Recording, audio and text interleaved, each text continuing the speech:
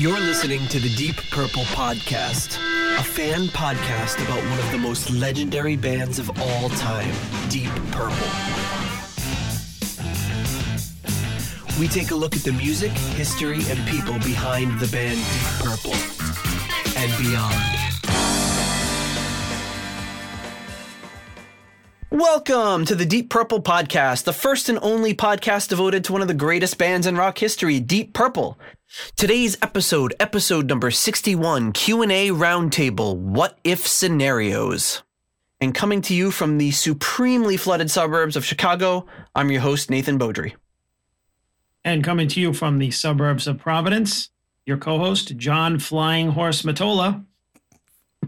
You just took the thunder right out. And coming to you from the temporarily dark streets of Las Vegas, Scott Milk Bar Haskin. Milk Bar. All right. I like that. So, okay, well, who's John? What's a flying horse? So, flying horse, in keeping with my Rhode Island facts, refers to the Flying Horse Carousel, which is the nation's oldest carousel. Really? Which is located in Rhode Island. Where? Is it the Warwick Mall or something? No. Actually, I was thinking that was a good guess. No, the town of Watch Hill, which is South County. Oh, interesting. More on that later. But our guest this week is none other than Scott Haskin. Scott, welcome to the show.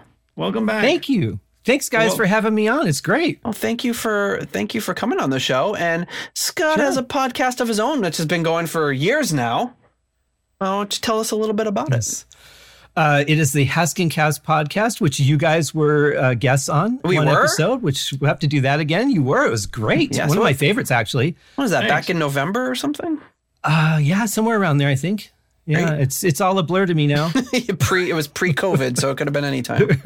Yeah, the whole world has changed, and I don't even know where I am anymore. So I interview different people in the entertainment industry, from actors to musicians to people that are behind the scenes, and just kind of dig into what goes on and hopefully help people appreciate art from a different angle or a different level. Excellent. So we are thrilled to have you on this week. Yeah. Thank you. And I just realized that I welcomed you back, even though we were on your podcast. So welcome back. Yeah, I was like, yeah, welcome back. We were never here before. No, but it's just another get together for us. And it's kind of like when a waitress says, enjoy your meal. And you're like, you too. Yes. Just out of that, Exactly. Yeah. Yeah. Well, so why are the streets dark in Las Vegas? Just is everything, have they actually turned the signs off?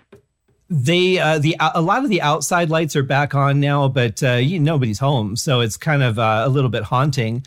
And all the slot machines in the entire city are off. So if they have them in grocery stores and gas stations and the airport, everything is dark right now. So it's just a little weird. I took a drive down the strip about a month or so ago, and it's just so bizarre watching nobody walking around and being there. It's just haunting.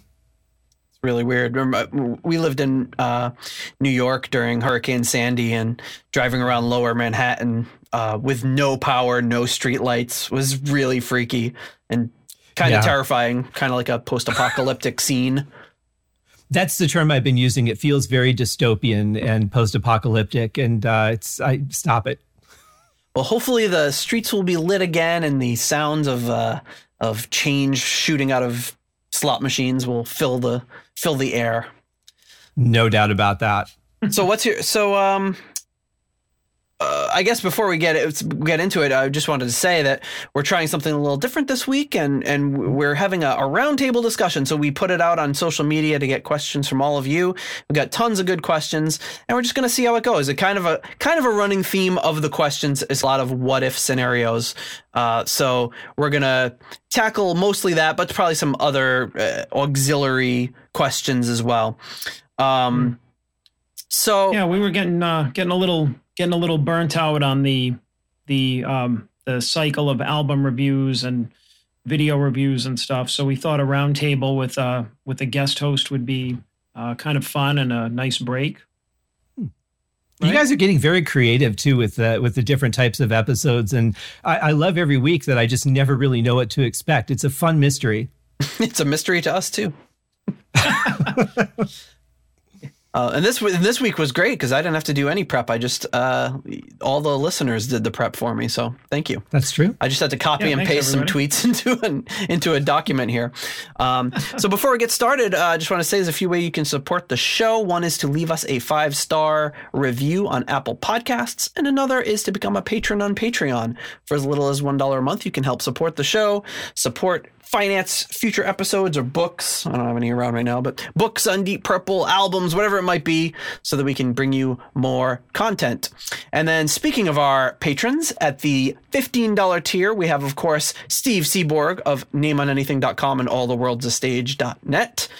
At the Turn It Up to $11 tier, we have Ryan M. and Heyo, a new Turn It Up to 11 tier member, and that's Alan Begg. We ain't too proud to beg. Thank you, Alan. Really appreciate you supporting the show. That's great. Just came in hot out of the gate. Boom, $11. The $10 no one came tier is still named as such. It's vacant at the moment, so you can make it all your own if you want to come in on the $10 patron level. At the $5 moneylender tier, we have Clay Wambacher, Greg Sealby, Frank Teelgard Mortensen, and Mike Knowles. At the $3 Nobody's Perfect tier, Peter Gardeau, Ian DeRosier, Mark Roback, and Anton Glaving. And at the $1 made-up name tier, Els Murders, Spacey Noodles, The Ghastly and Freakish Leaky Mausoleum, and Michael Vader. Thank you very much. We would also like to just note that if you do not like Patreon, which people said they didn't, and then they were liars because everyone seems to like it, we also have PayPal available. Recurring payments or single one-time payments are available. And then thanks to our... And how many of those payments have you gotten, Nate? So far... we've gotten a big goose egg. Everyone loves Patreon. Wise people advise me, you gotta have PayPal, man. A lot of people don't like Patreon. I don't know. Okay. So yeah, I was like, oh man, once I open PayPal, the gates are going to be open. The money's just going to start rolling in, and it hasn't changed anything yet. And then thanks to our brothers at the Deep Dive Podcast Network, Riot Sabbath, Bloody Podcast, The Simple Man is Skinner Reconsidered, and Terry T-Bone Mathley, T-Bone's Prime Cuts, and of course, the patron saint and archivist of the Deep Purple Podcast, Jorg Planer. Thank you for your support. Just a couple things this week before we get into the main meat of the episode. I got a really nice email from listener Chris. It says, I have just been listening to your episode on Made in Japan by Dream Theater. I was so impressed by it that I had to find a copy. My wife, Dawn, scoured the net, bless her. Actually, his email comes in with his wife's name on it, so I think he's using her email too. And he found me a new copy on eBay in Canada. I can't believe how good it is. When you consider it as my favorite live album of all time. The fact that they stay faithful to the album is a testament to the fact that they are fans and what great musicians they are. I thought I knew a bit about Purple until I heard what Jorg Planer comes up with. The guy is an encyclopedia on Purple. Love the podcast. I'm learning something new every episode. Cheers, Chris. That's awesome. Nice. Thanks, Chris. If I could just interject really quick, please. I want to point out that I thought I was very well versed on Deep Purple until you two came into my life and told me that I know nothing. Hopefully we didn't literally say that. No, it wasn't. It was felt. It's just like... No, I've learned a ton from you guys, and I really thought I was pretty well versed. I mean, I used to know the record number of every album, of every pressing and all that stuff. And of course, I'm old now, so I've forgotten it. But I've learned a ton from this show. Oh, well, thank you. Well, yeah, that's awesome. I appreciate it. I think there's a lot of... Anytime I post anything, I'm reminded how little that we know, because there's a lot of fans out there that have a little bit probably more fluency in everything Deep Purple. But I mean, there's all different levels of fandom, though. You know, some people know the pressing numbers on each record, and you know, like I don't know that stuff, but some other people might know other things. You know, so it's yeah, like Richie Blackmore probably doesn't know the pressing number on any of those, but he can play the songs pretty well. Or how many people are in his band, or. But does he know where the concerto score is? It remains to be seen. He might. I have my theories. Then we had another great comment on YouTube. So it was on it must have been our Butterfly Ball movie episode. Pittsburgh Rocks, who's been really active on YouTube lately. Thank you. wrote about we were commenting on the guy that looks like Jimmy Page. Like, who's the guy that looks like Jimmy Page? And he says the guy who looks like Jimmy Page is none other than Mark Nausif, who we're all familiar with. So I didn't realize he looked so much like Jimmy Page. So a long-standing, here it is. This episode will come out in late June, and we're just learning solving a mystery from back in November. So thank you, Pittsburgh Rocks. We appreciate that. All right. So should we get into some of these questions from our listeners? Yeah, let's do it. All right. First one up is, and you're gonna have to excuse me, some of these are hard to pronounce. OE Dude 2013 on Twitter. Hypothetical question: what if Richie Blackmore didn't leave after Stormbringer album and tour? What would the future have been? How long could Mark III have gone? And would Rainbow have ever existed? That's a tough one. Do you want to start, John?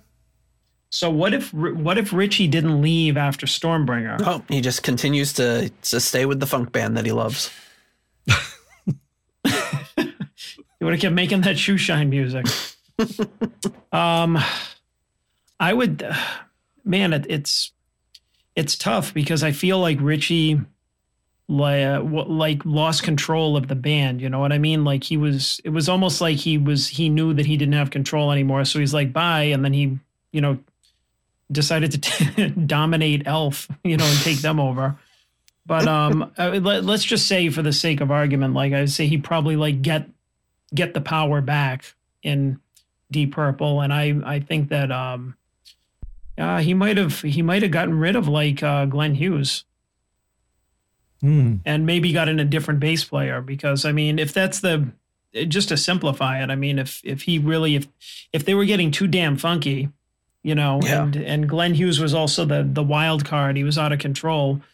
My guess is that he would probably I would think that they would get another bass player, maybe try and get Roger Glover back, since he was working with him in a year or two later anyway, and probably try and get back to making the type of music that Rainbow was making, or progress onto that.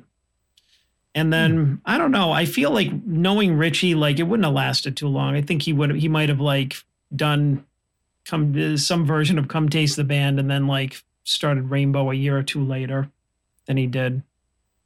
Yeah, I would agree with that. I think that the one thing that I've always found interesting is that when they were going to do the concerto, Richie apparently had told John Lord, look, I'll do this, but I want to do a rock album. And if the rock album doesn't work out, I'll play with orchestras for the rest of my life.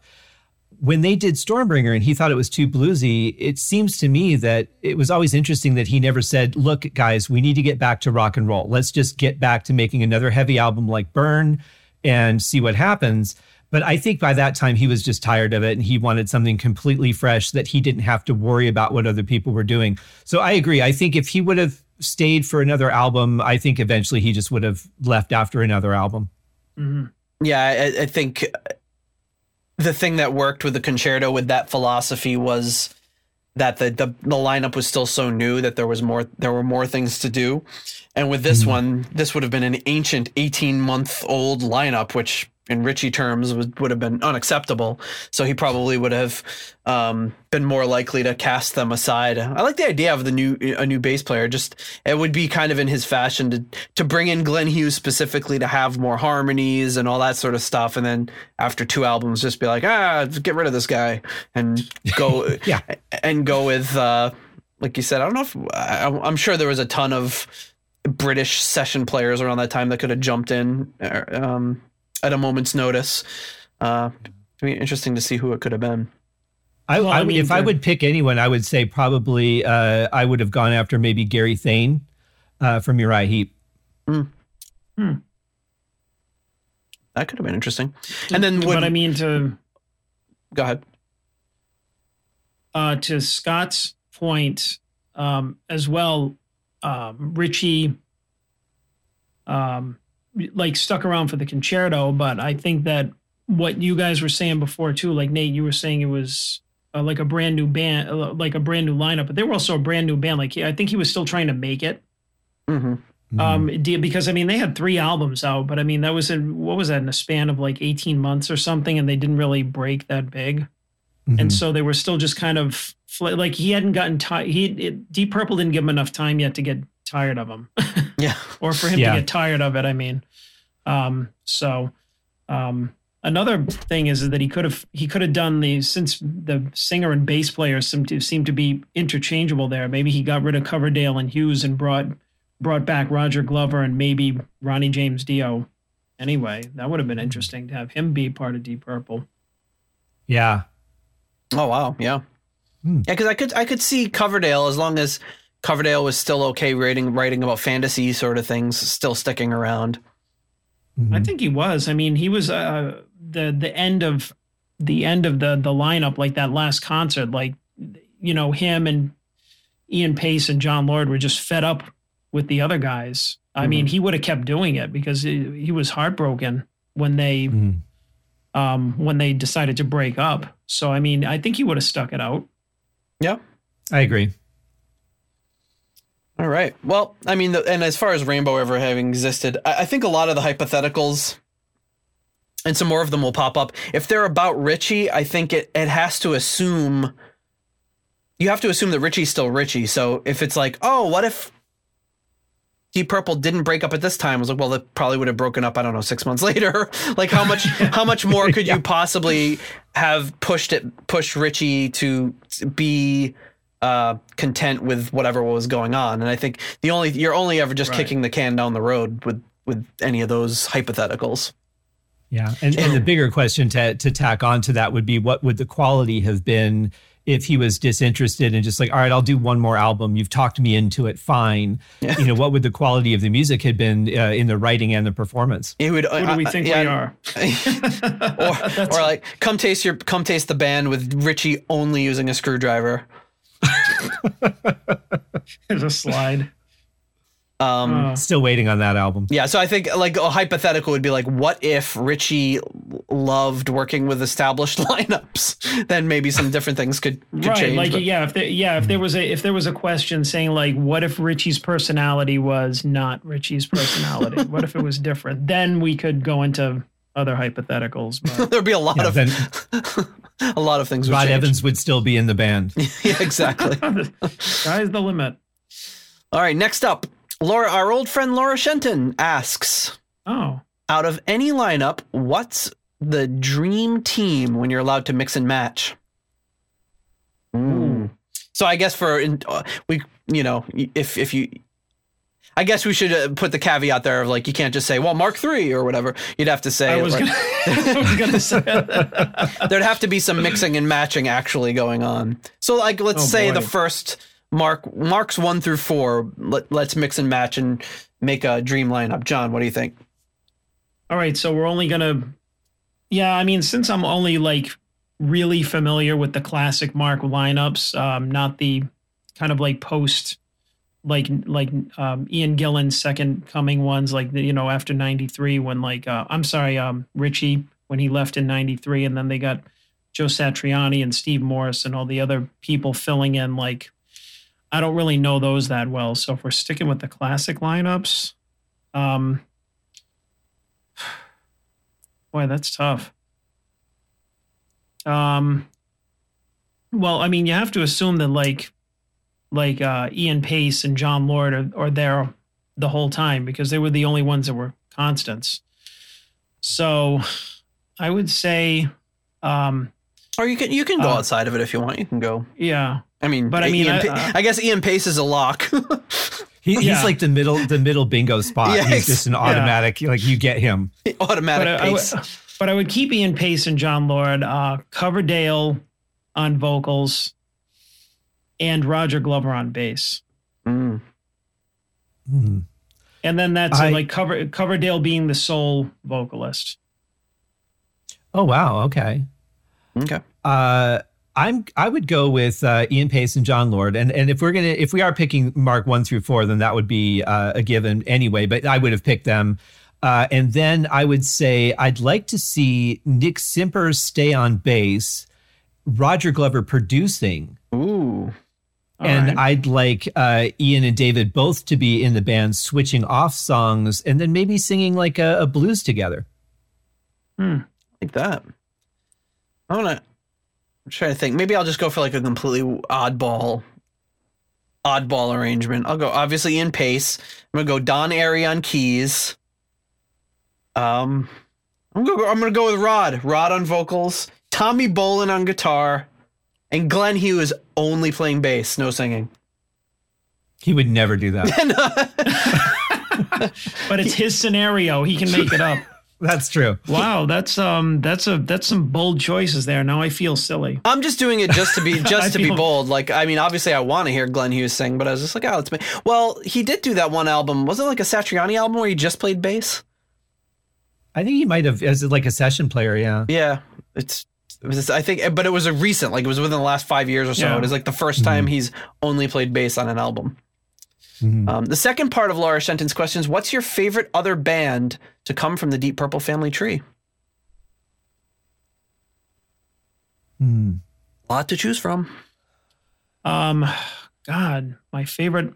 Well, I mean, right now I'd have to say Captain Beyond. Mm-hmm. Yep, that's a tough one because there's been so many. I think I'm probably closest to either Rainbow or Whitesnake. In the moment, I'll pick Whitesnake. But if you ask me again in 5 minutes, it could be Rainbow. Well, that's what we're gonna say. Like, who's your favorite? Like today, the tomorrow, or 5 minutes could be a different. Yeah. Yeah. Yeah, that is a tough one. I mean, I think talking like early output, like early Whitesnake would be hard to beat. And if you're talking about something like a little bit more in the more extended family tree, meaning not having a direct connection to Deep Purple, I might go with something like Fancy. Like I really, really dig their whole groove and everything. Or even hard stuff for that matter. It's interesting because I found Purple through Rainbow. I was a fan of Rainbow, and then when they did their concert, they did Smoke on the Water. I'm like, hey, what's this song? That's where I was at the time. Yeah. And so it would seem like Rainbow would be the band for me, but I've been kind of listening to Whitesnake a little bit more lately, so I'll go with Whitesnake. Awesome. All right. Conrad C. Steves on Twitter writes, this is a tough one because I don't know what it is. What happened to the Sonic Zoom CD series, which released the live Deep Purple recordings? I was hoping for more rarities to come to light. And I don't know that I have the information.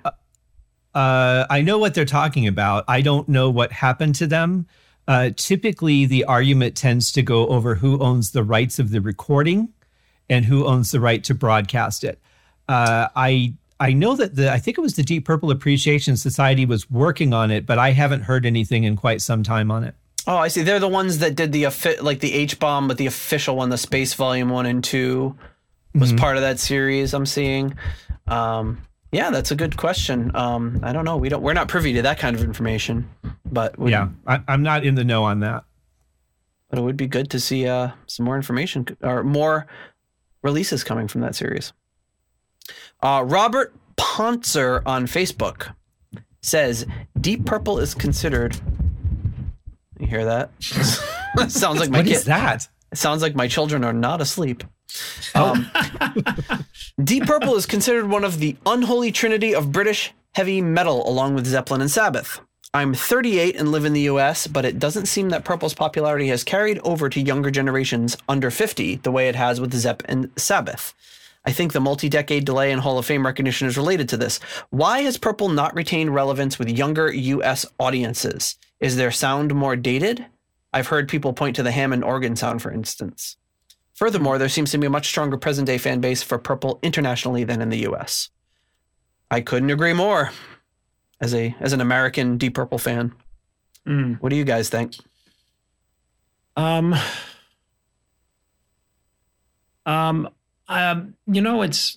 It's hard to say because I don't think that the sound is dated. I mean, if you think about like Mark I and even the first couple of Mark II albums, yeah, that sounds dated. But I mean, I guess if you're talking about the whole Hammond organ, kind of almost what kind of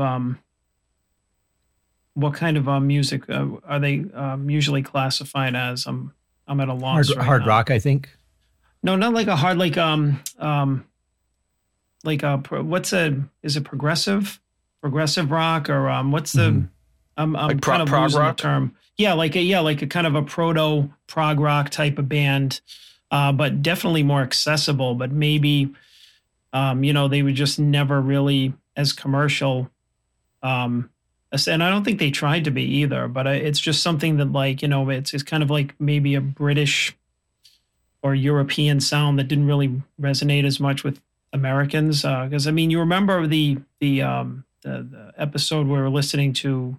Say you're just talking about Richie, and even some of the sounds that he and like the choices that he made in Rainbow when he was trying to be commercial was just like he threw in this kind of neoclassical stuff, and then it sounded like poppy and keyboardy, and you're like, this is just far out there. It's like really weird choices for somebody to be making that's trying to be like quote unquote commercial. So I think that there's just something in there that probably only appeals to just really niche market maybe, but I think they've always been okay with that, and haven't tried to change it. So what do you think, Scott? I guess it would depend on what they're basing that on. If they're basing it on radio playability or video playability, that's not something that they've really cared about that much. When I go to a show, anytime I've seen them, that theater, big or small, is packed. And it's with people of all ages. So I imagine that there's a perception for British bands, especially anybody who's considered classic, and all you hear on the radio or in commercials are songs like Highway Star, Smoke on the Water, maybe Child in Time, that you would have that perception. But I can say honestly, from the shows that I've been to and interviews that I've heard with the band, they've got people from 16 up to 70 and 80. Anybody who's vertical is going to go. So I'm not sure that I have that same perception only based on that interaction of what I've seen. But if you look at the commercial world, yeah, they're not on TV. They're not, you don't hear them on the radio a lot. So I could see where that would come from. I think it comes from, honestly, something we talked about a lot on the show, just poor management and marketing likely. Black Sabbath and Ozzy, more importantly, has had, this huge marketing juggernaut behind him. And it always kind of did baffle me at first, because music wise, they're so great. I don't know that the Hammond organ, I don't know that most people would be able to even pick out that Hammond organ as being like a church organ or anything, because of the distortion and everything that's on it, and it sounds damn heavy as far as I'm concerned. But yeah, it's growing up in the States. I'd say most people, they're always put on that same level as Led Zeppelin and Black Sabbath, like internationally. But in the United States, I don't think the average person in the street, they're going to be able to name. They could probably rattle off or recognize a couple of Zeppelin and Sabbath songs. Deep Purple, outside of Smoke on the Water and maybe Hush and Highway Star, there's going to be very little, I think, that they would know or recognize. Yeah, that's probably true. And if you think about the difference between, say, the 70s and now, in 72, they did 4 American tours.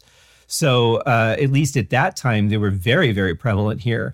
Now we're just part of the circuit. So they spend as much time here as they need to, just like they do in the 52 countries or so that they hit in a year.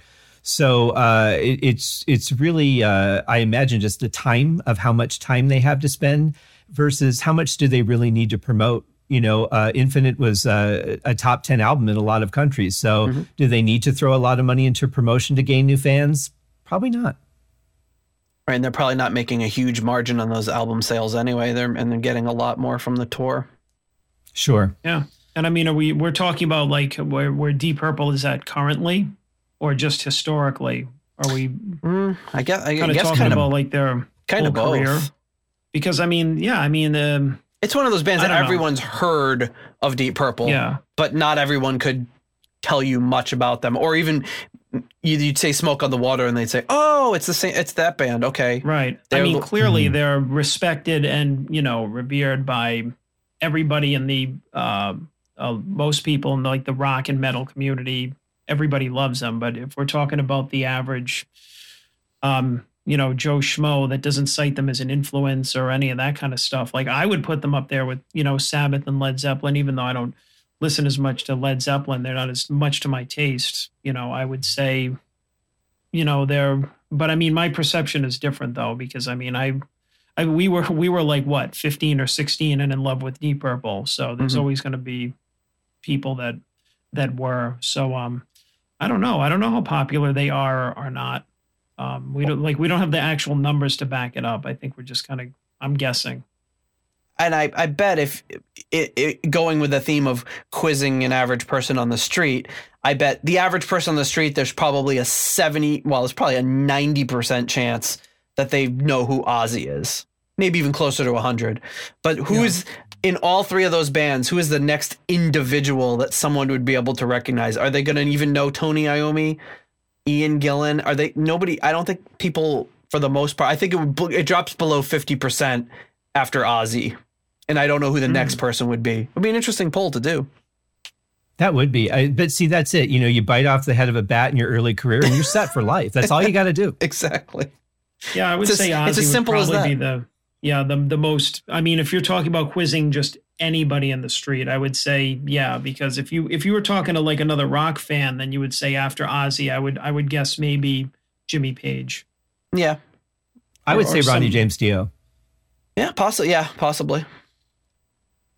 Yeah, it's a tough one, and even Ozzy, if you go back 25 years, it might be another shrug because he hadn't had his show, and Sharon hadn't gone completely mainstream and overboard with her own brand as well as his. So that's a tough one though. All right, Mary Deep Purple. It's like Deep Purple, but an X instead of a U. Deep Purple. That's a tough one to pronounce. This is a hard one, and I actually did do a little research to try to figure this out, but I don't know. These are all hard ones. Give me an easy one, will you? How do you feel about Smoke on the Water? No.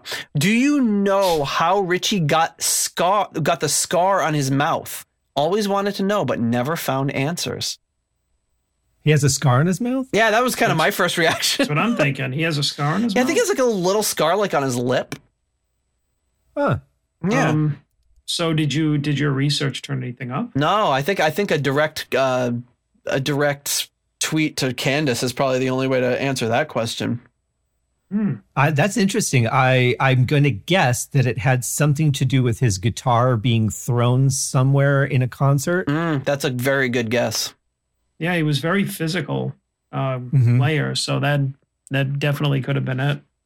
I'm doing like a quick Google search to try to get. He never played guitar with his teeth like Hendrix style, did he? He probably I don't think did. so. He played it with his ass. I saw that. Pretty much every and he other. did do a lot. He would just like toss it up in the air, like toss it around like a rag doll. So it's possible he just like kind of like banged himself in the face a couple of times and maybe cut his lip open or. Okay, I'm kind of. That's. Watch it be something like he tripped over a llama or something and. It would be like non-guitar related. Right. It's like I went to get a can of beans out of the pantry and hit my face on the kitchen cabinet. Oh, that's boring. Anyway. So here we go. Here's a picture of Richie, and I guess you can kind of make out the scar. Let me just throw this up on the screen for you. So you see like on the bottom right, like I don't know if they're talking about that little, it almost looks like a dimple underneath his chin, or there's like a little mark on his upper lip. Yeah, I'm looking at that. I think it's like the Indiana Jones thing where he hits the whip at the snakes and he cuts himself, or the lion, and he cuts himself in the lip. Yeah. I'm going to say in rock and roll fashion, it was a piece of his amp that flew at him when they blew it up at California Jam. Oh, that's good. Well, I do see another picture of him. It looks like more Machine Head era where that is not the case. So, it looks like it looks like he might have it might be a more recent thing. See, all those years of watching Scooby-Doo have paid off for you. Exactly. Oh, here we go. Here's another theory we might have here. Let's see if this picture gets you any. So maybe he had too much adhesive on his fake mustache, and when he tore it off. Is that from the Outlaws? No, it's from I think it's was it like Gillen's wedding or something? Wow, I've never seen that. There's a bunch of photos from this photo shoot. There's photos of Ian. I think it's Ian Gillen's wedding. There's Gillen dressed up like they're doing archery, and Gillen is dressed up like him and his wife are dressed up like noble people, and wow. So yeah, there's a whole. If you do like a little search for that, it's just like the entire band is dressed like Ren Fair. It's pretty great. Maybe that's where I think I've seen pictures from that shoot before. I didn't recognize that one, but yeah. Maybe that's where Richie got his little taste of the Renaissance Fair life. Could be. Okay, so next up, Braden 1130 on Instagram, who is named 1130 by the way, because his birthday is November 30th, same day as Roger Glover's. How about that? We had a little chat about that. He says, could you discuss what if scenarios if Richie left the band instead of Roger Glover? So this would be going back to like 73. Ooh. Richie decides to leave. Glover stays. So now you've got to replace Gillen and so who would Glover, Lord, and Pace have selected to replace Richie and Ian? Well, So that raises a big question though, because if Richie left, would you have to replace Ian, or would he come back? It sounded like Ian was kind of disgusted with management, but maybe he would have been a sweeter deal to him to stay if he knew Richie was leaving. Yeah, it raises a lot of questions. So wait a minute. So who in this question, who's still in the band? So it would be Pace, Lord, and Glover. They need a new singer and a new guitar player. Okay. So singer, I mean, I wonder if it would be interesting if they did do the kind of singer search again and still somehow ended up with Coverdale. Yeah, that's true. But I think the real key initially would be the guitar player, because that's going to be in rock, who your primary writer is your guitarist. So that would really be the key to what would happen going forward, because that's going to shape a lot of the band's sound, I think. Mm-hmm. Yeah, who would have been floating around in 73 that could have and would have fit in with Deep Purple? Well, the first one that comes to mind for me, obviously, is Albert Lee. Because I mean, remember when we were listening to the Green Bullfrog CD, we couldn't tell some of their solos apart. That would be interesting. They had a very similar kind of style, and maybe, and then we have to find a vocalist too, right? Wouldn't it be funny if Paul Rogers? They got Paul Rogers. I was gonna say maybe Paul Rogers. That would still be very like kind of Mark II-ish. Richie would be so pissed. But that would make sense, because it wouldn't be going in that kind of bluesy / funky direction. It would kind of be staying more rock and proggy, I think. Yeah. What do you think? I'd like to see Ray Fenwick give it a shot. Oh. I think that could have been interesting. I don't think Tommy Bolin would have been the choice, because I don't think he was well known enough yet. Yeah, you needed an extra year or two. Yeah, so I don't think he would have been on their radar. So I'm going to go with Ray Fenwick. And for vocals, God, that is such a tough one, because there were some really good singers, but everybody I can think of was pretty much tied up in a band at that time. Um, I mean, I guess Deep Purple would have had the clout to be able to woo someone away from their band. Yeah, I was going to say, maybe That's if they true. were luring somebody away, who do you think they could woo? I'm going to go to the Uriah Heep well again. I'm going to say John Wetton. I think John Wetton would have been an interesting choice for Purple. I don't know that he really would have had the range to do it, but I think he might have been a good person to give it a go. Mm-hmm. I was thinking John Lawton myself. Oh, John Lawton, yeah, another good choice.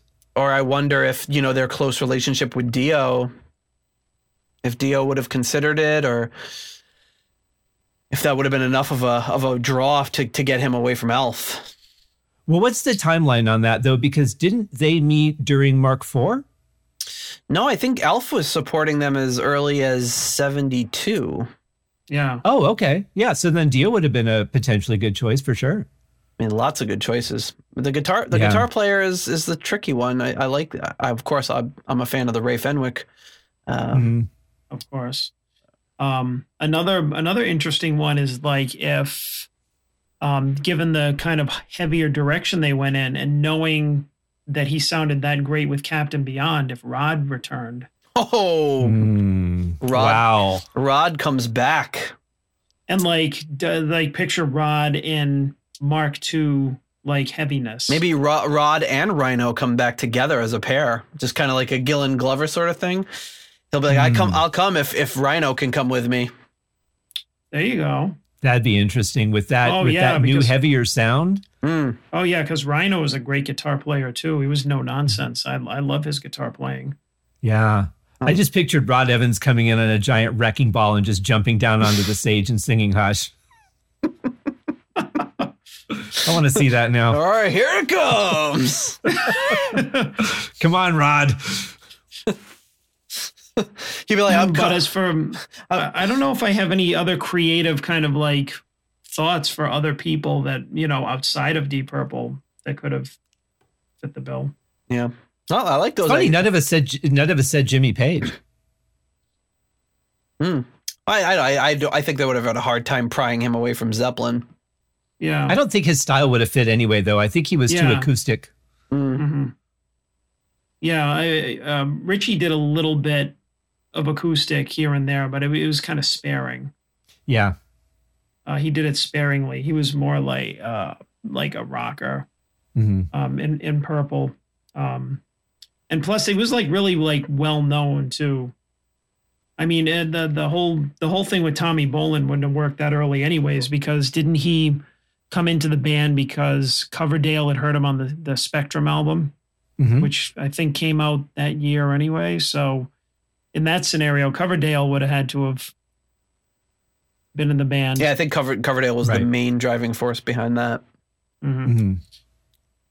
But an interesting question. Yeah, I liked it. I like that one a lot. Food for thought. Norman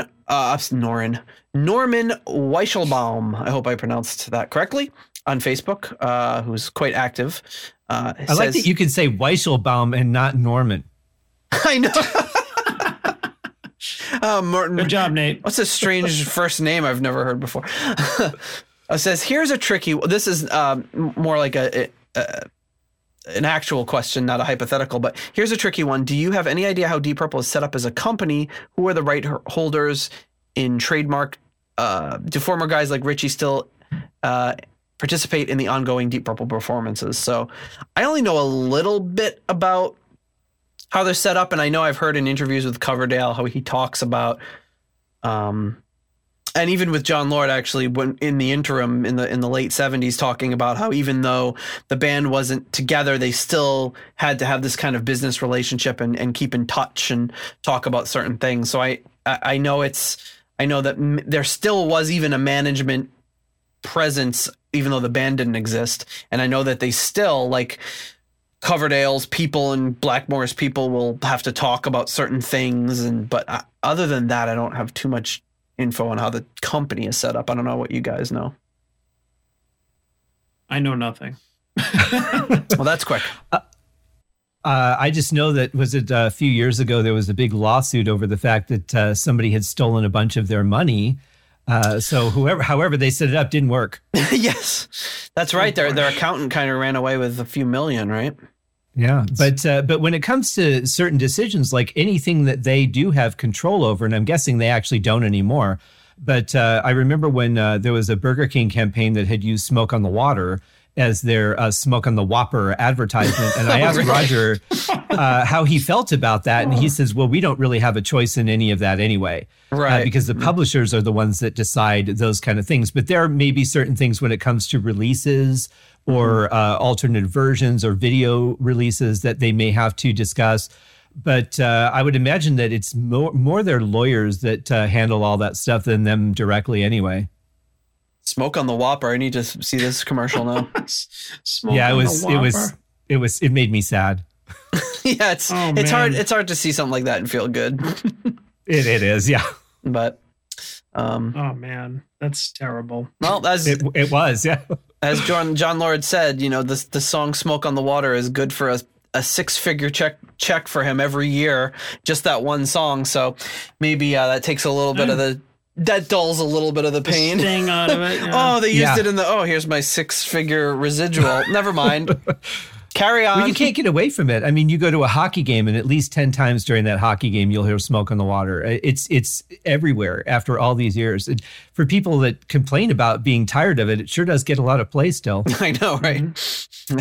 I've had my fill, but there you go. Our good friend Jim Massa on Twitter says, and he can hit you anywhere. He's on Facebook, Twitter, and YouTube. He's all over the place. He asks, what if Purple got Paul Rodgers to be vocalist after Gillan? How would Purple's musical direction have changed? And does Richie stay in Purple and thus no Rainbow?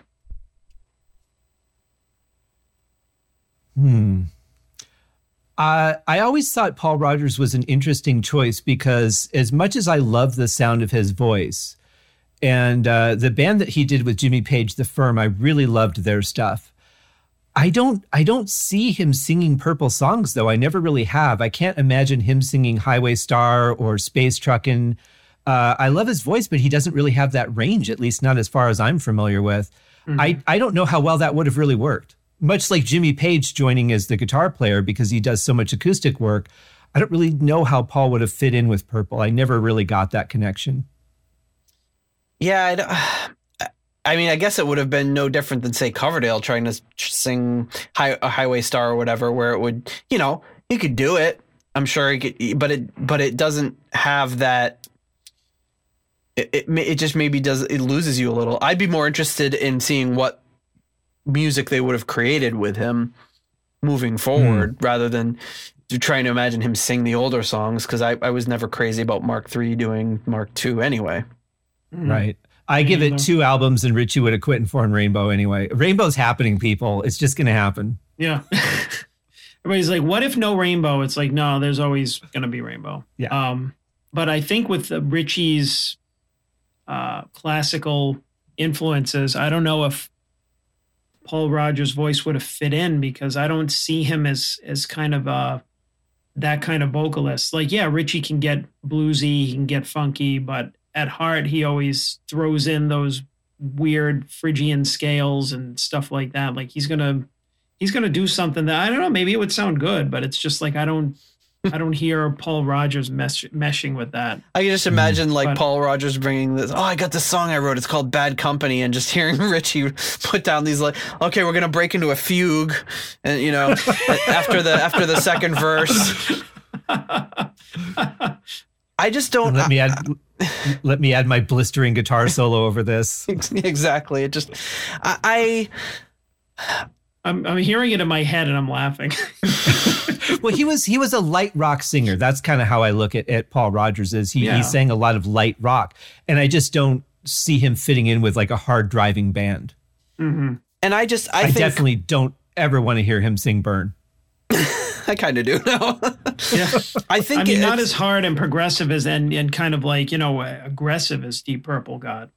Yeah, yeah. I with Rodgers, I think there's no mistake in the fact that Richie always seems to come up with a virtual unknown to join his band, whether it's vocals or anything for that matter. Once somebody, David Coverdale joins the band, he's a nobody, and within a couple of years, he's David Coverdale. Actually, not even a couple of years, within 6 months, he's this huge charismatic figure. And now you get, and you start to learn about his songwriting process and all that, and you could see him butting heads with Richie. And I think with somebody like Rodgers, it wouldn't have been like Coverdale, who was just probably at first like, oh my God, I can't believe I landed this, best behavior, whatever they want, I'm going to do. Paul Rodgers is going to come in and be like, this is my band. And Blackmore's going to say, well, this is my band. And I don't even know if they'd make it to the first album from what I've heard of Rodgers anyway. And then he formed Rainbow. Exactly. I think he'll always, the answer to every one of these questions will be, and then he formed Rainbow, but it just happened 2 months later. Right. Yeah. Art Smith Drums on Twitter writes, what if they'd taken some time off after Machine Head tour and hadn't been forced into yet another album for at least a year? I feel that's kind of a easy question.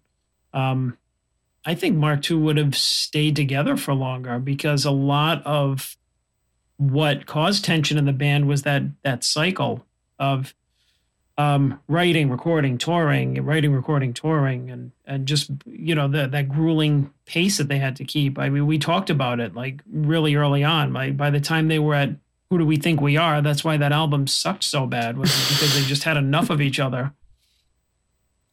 Sorry. Yeah, I think that's the big. No, I listened to that episode. I think that is the biggest problem, and one of the biggest problems in the history of rock and roll is that the pressure that was put on these guys was just way too much. I'm sure that they would have had little tiffs and things, but I don't think they would have escalated to the point that they did had they not been under that constant, I can't stand being around you, can I just have 5 minutes to myself kind of world. I mean, the pressure was just inhuman.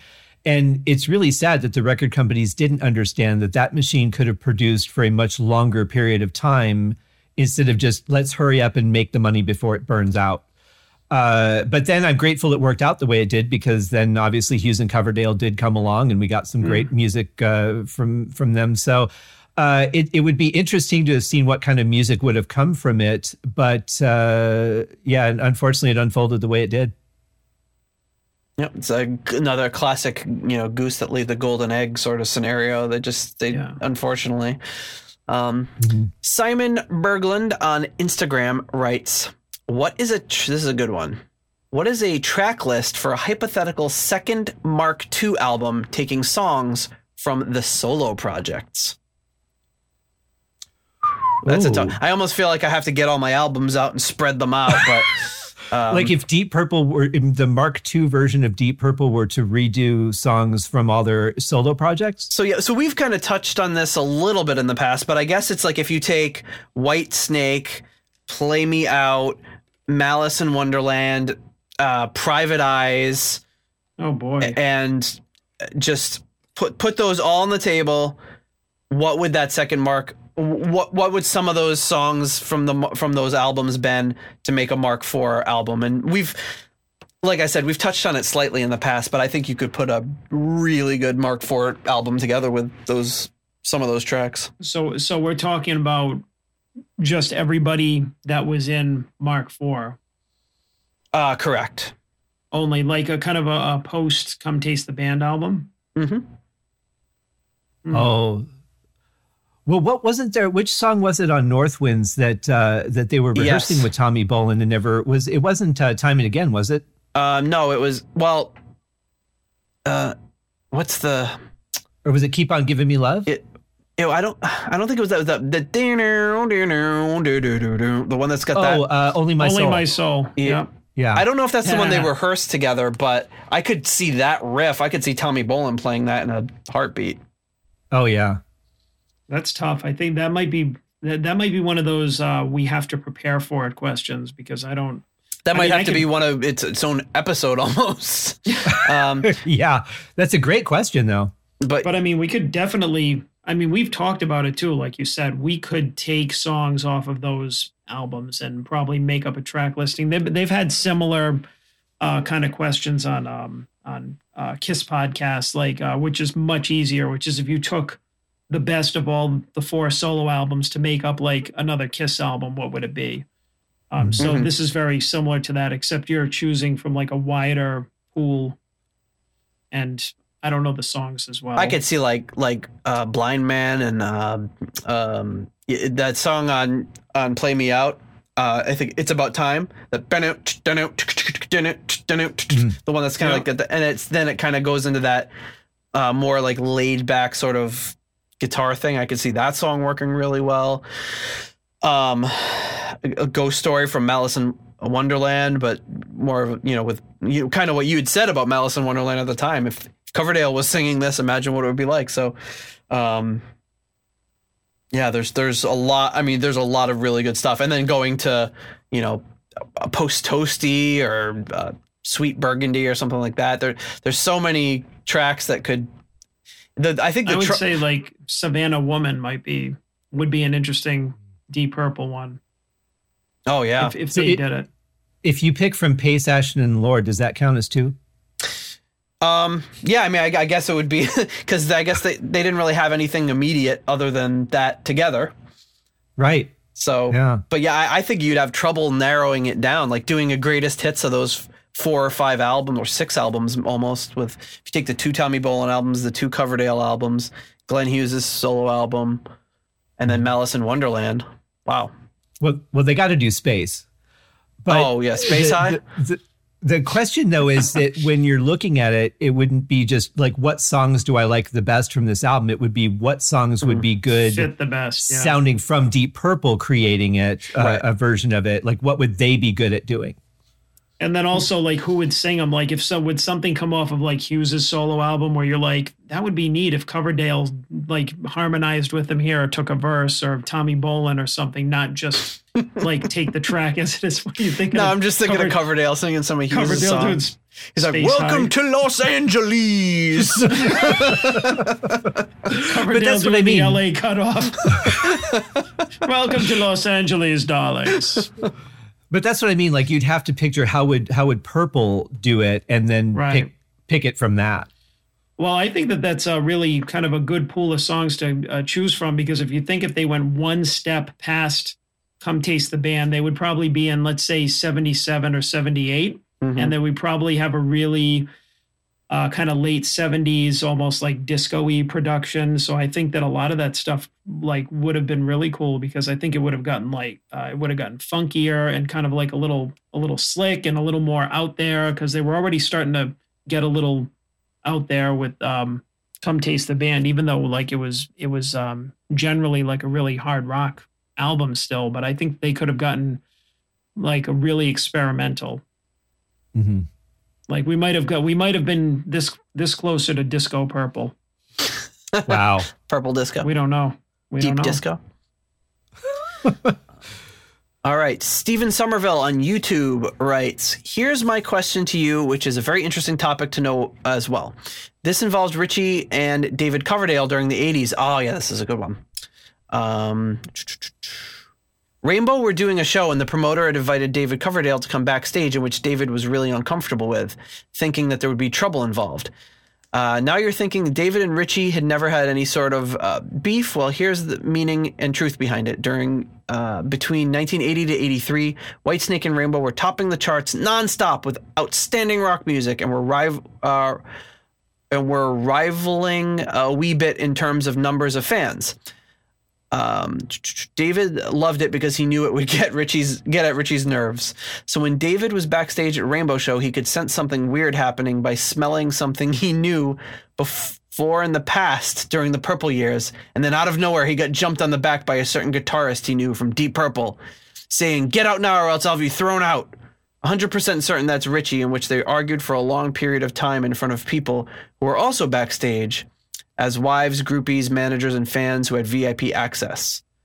So that's a story I wanted to share with you, and hopefully you can use this as a Q&A on the video. So kind of a story more so about this meeting between, which I can play for you guys. I forgot to kind of pull it up. So that really happened? Yeah. Yes, and here's, I can pull up Coverdale talking about it. Let me just... Let me drag the screen over for you guys. We'll have a little bit of a listen to Coverdale recounting the tale, because obviously Richie, I don't think, wants to talk about it.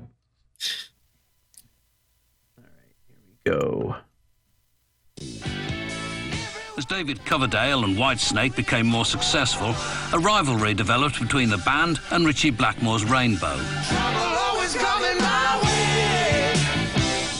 If they can get to number 6, we'll try and get to 5. We can sell out the Hammersmith Odeon quicker than they can, or whatever. And there was a lot of that going down, and I think David loved it because he knew it was getting up Richie's nose. This rivalry came to a head in Munich after a Rainbow concert. The promoter made the enormous mistake of inviting me backstage. I said, "Are you sure it's okay?" Because there'd been bad blood between Ricardo and I for some time. I got a call from Koza saying, "Look, something's happened tonight. It's nothing to do with me. You know, it's between them. If they want to play kids, that's up to them. Small corridor, and it's packed, and suddenly I went, I know that smell. And the next thing, he's grabbed the back of my neck and the hair or whatever. He's going, you can get out. Fortunately, I got a swing round and stuff, and everybody was like, oh, no, what do we do? Interfere with Richie Blackmore and David Coverdale having a fight?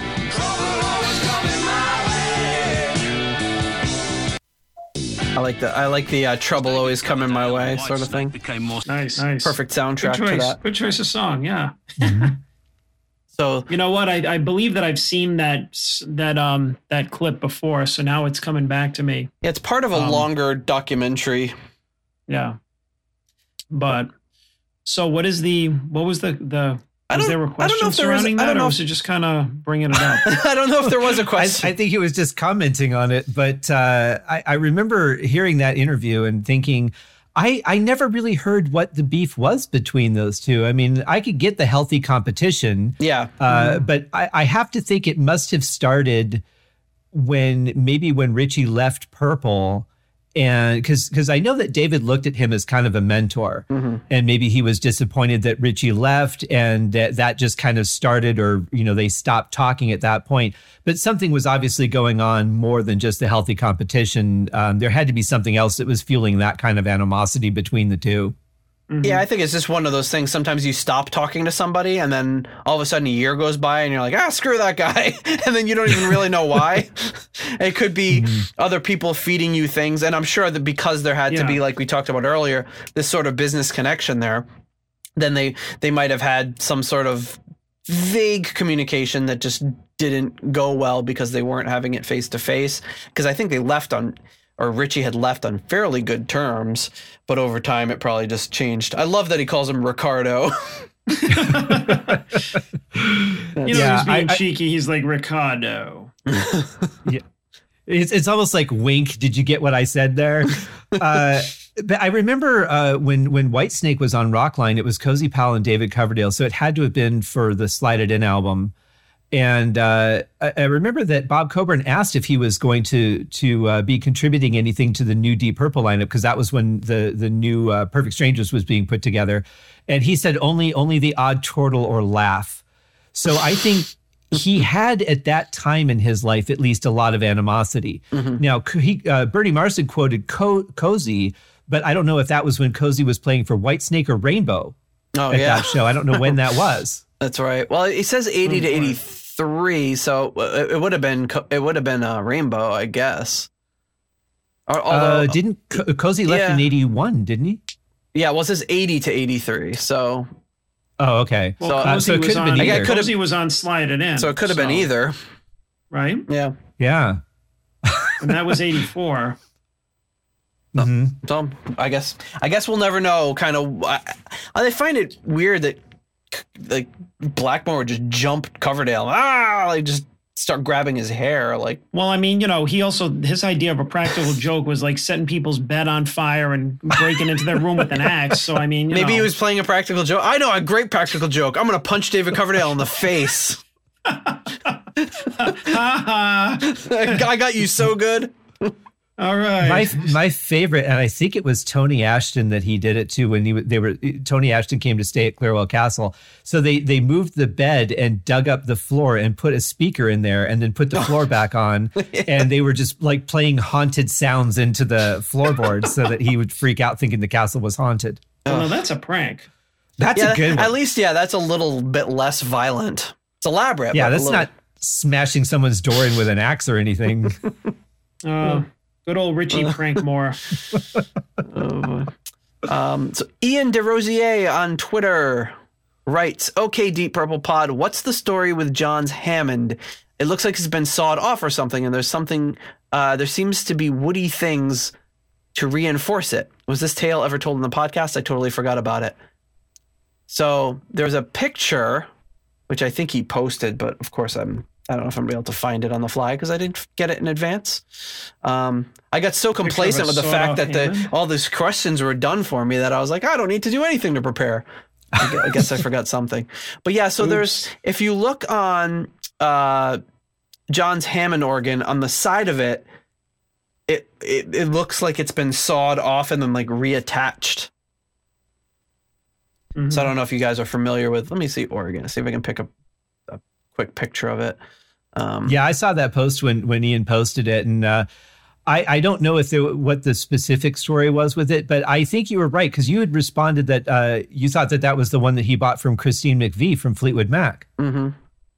I think that is. So I don't know if that was something that happened when she owned it or if that happened when he owned it. Yeah, so I found a picture, and I think the answer, I think, is... let me just... Oops. I think the answer is that it was something that I think it did happen when Christine McVie owned it. From what I understand is it... Or... No, you know what? It might have been John Lord. So from what oh God, this is a terrible picture. So here you go. It's a little pixelated here, but you get the point. So basically you've got, it looks like it was cut and then made shorter. And I think what had happened, I don't know if it was John Lord that did it. I can't remember exactly, but I think they cut it off and then made it shorter because basically it was up too high. So John just wanted it to be shorter. I think that's could have been the quick answer. That would make sense. And the other thing that I was thinking was because he would rock the keyboard back and forth, and if it's not at the right height, then he's either going to push it over or not move it. Yeah, and if it was too top heavy and he pushed it back, it might not. He might lose it. Right, exactly. I wonder if he ever did any gigs where he lost control of it and it just bang hit the floor. Oh, I'm sure. I would have laughed my ass off. Well, and those things, the wires attached to that back side of it. So if it went down, it would have crushed the cables. Yeah, it would not be good. I wonder if he had anything anything to reinforce it to the stage so that it didn't get to that point. Well, as we learned in our interview with Don Airy, this organ came to an unfortunate end. But. All right, so... Was that the one that he bought from John? Yeah, apparently John just gave it to him, was just like, just take, he just had it, I guess. He just wanted to get out, and he just gave it to Don. So Don was actually using John's organ for up until... I forgot what year he said it would when it finally died, but it was... fairly recent, 2013 or something, and it finally just kind of fell off the. It was after John had passed, but it fell coming out of a truck. It just fell off the truck and just. But Don said he still has it. It's in storage. It's probably he'll fix it up someday, I guess. Well, plus who knows what Christine McVie did with it? Yeah, exactly. Probably had already taken some abuse. It's still funny to me to think that Fleetwood Mac, when they were just a blues band, opened for Deep Purple. Like that it seems like such a strange bill. Yeah, right? When I first saw Purple on the Perfect Strangers tour, Girls' School was opening for them, which was an equally strange bill. Yeah, that is weird. Yeah.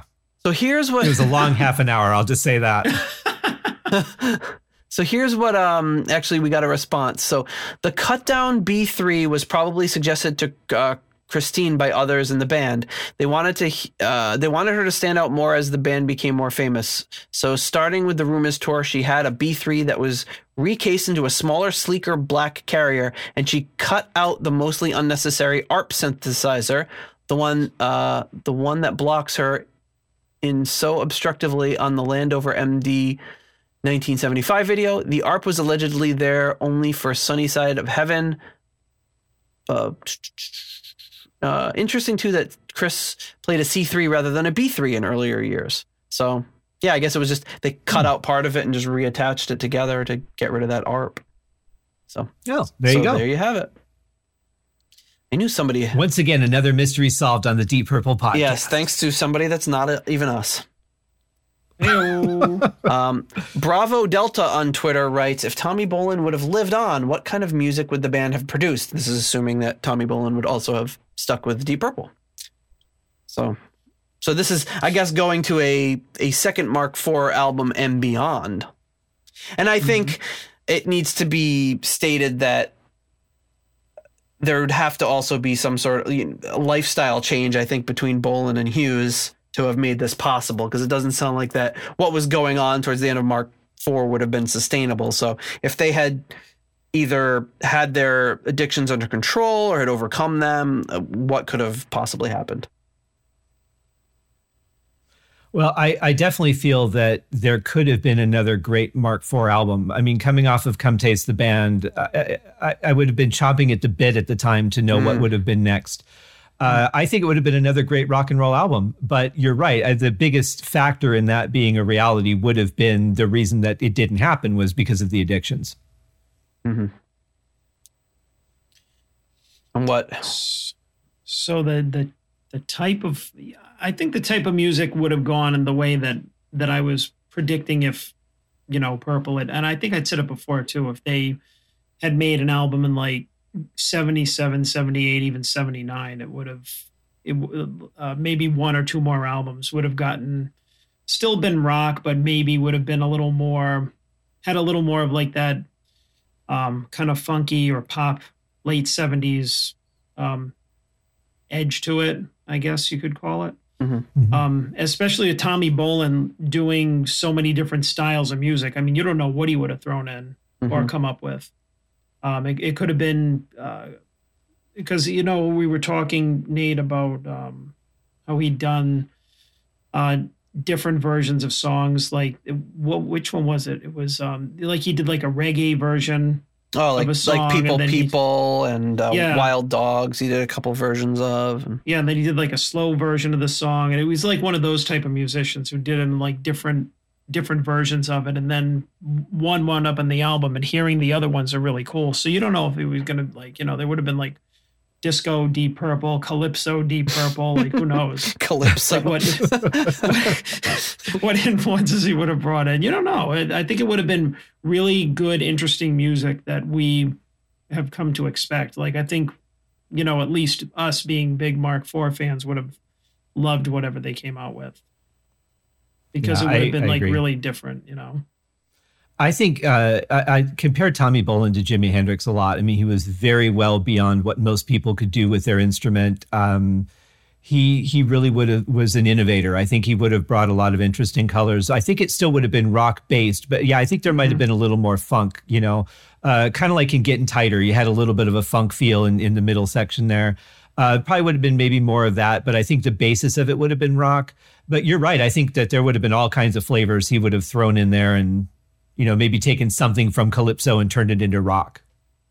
I would have loved to hear some of his really cool instrumental sort of jazz fusion-y stuff, but maybe like Getting Tighter breaks into that little funk breakdown. I would have loved to hear like a little fusion-y elements thrown into songs. I thought that would be really cool. Yeah, I feel like they would have done like another kind of instrumental, kind of like this time Ode to G or This Time Around. But different, you know what I mean? Like I think they would have had like the following album would have had like some rockers, some kind of those different Tommy Bolin-esque type of songs, and then maybe like a jazz fusion type of instrumental that would have been like some funky Glenn Hughes bass and John Lord like wailing away on the organ and stuff. Like it was great to see those guys like doing different stuff, not just sticking with that kind of straight ahead classical stuff that they were just doing like 5 years earlier, or classical like infused rock. You know what I mean? That'd be cool. All right. Next up, we have a question from Ryan M., another patron. I'm sorry. I skipped one. Oh my goodness. That was close. From Kev Roberts on Twitter. Why is House of Blue Lights so underrated? I love Black and White in strange ways in particular. Album never seems to get any affection. I hear Bad Attitude now and then showing up on things. The song that got ruined for me on that album was Call of the Wild, because the video was just horrendous. And it's hard for me to not picture that as a sadly commercial song, even though I know it wasn't written that way.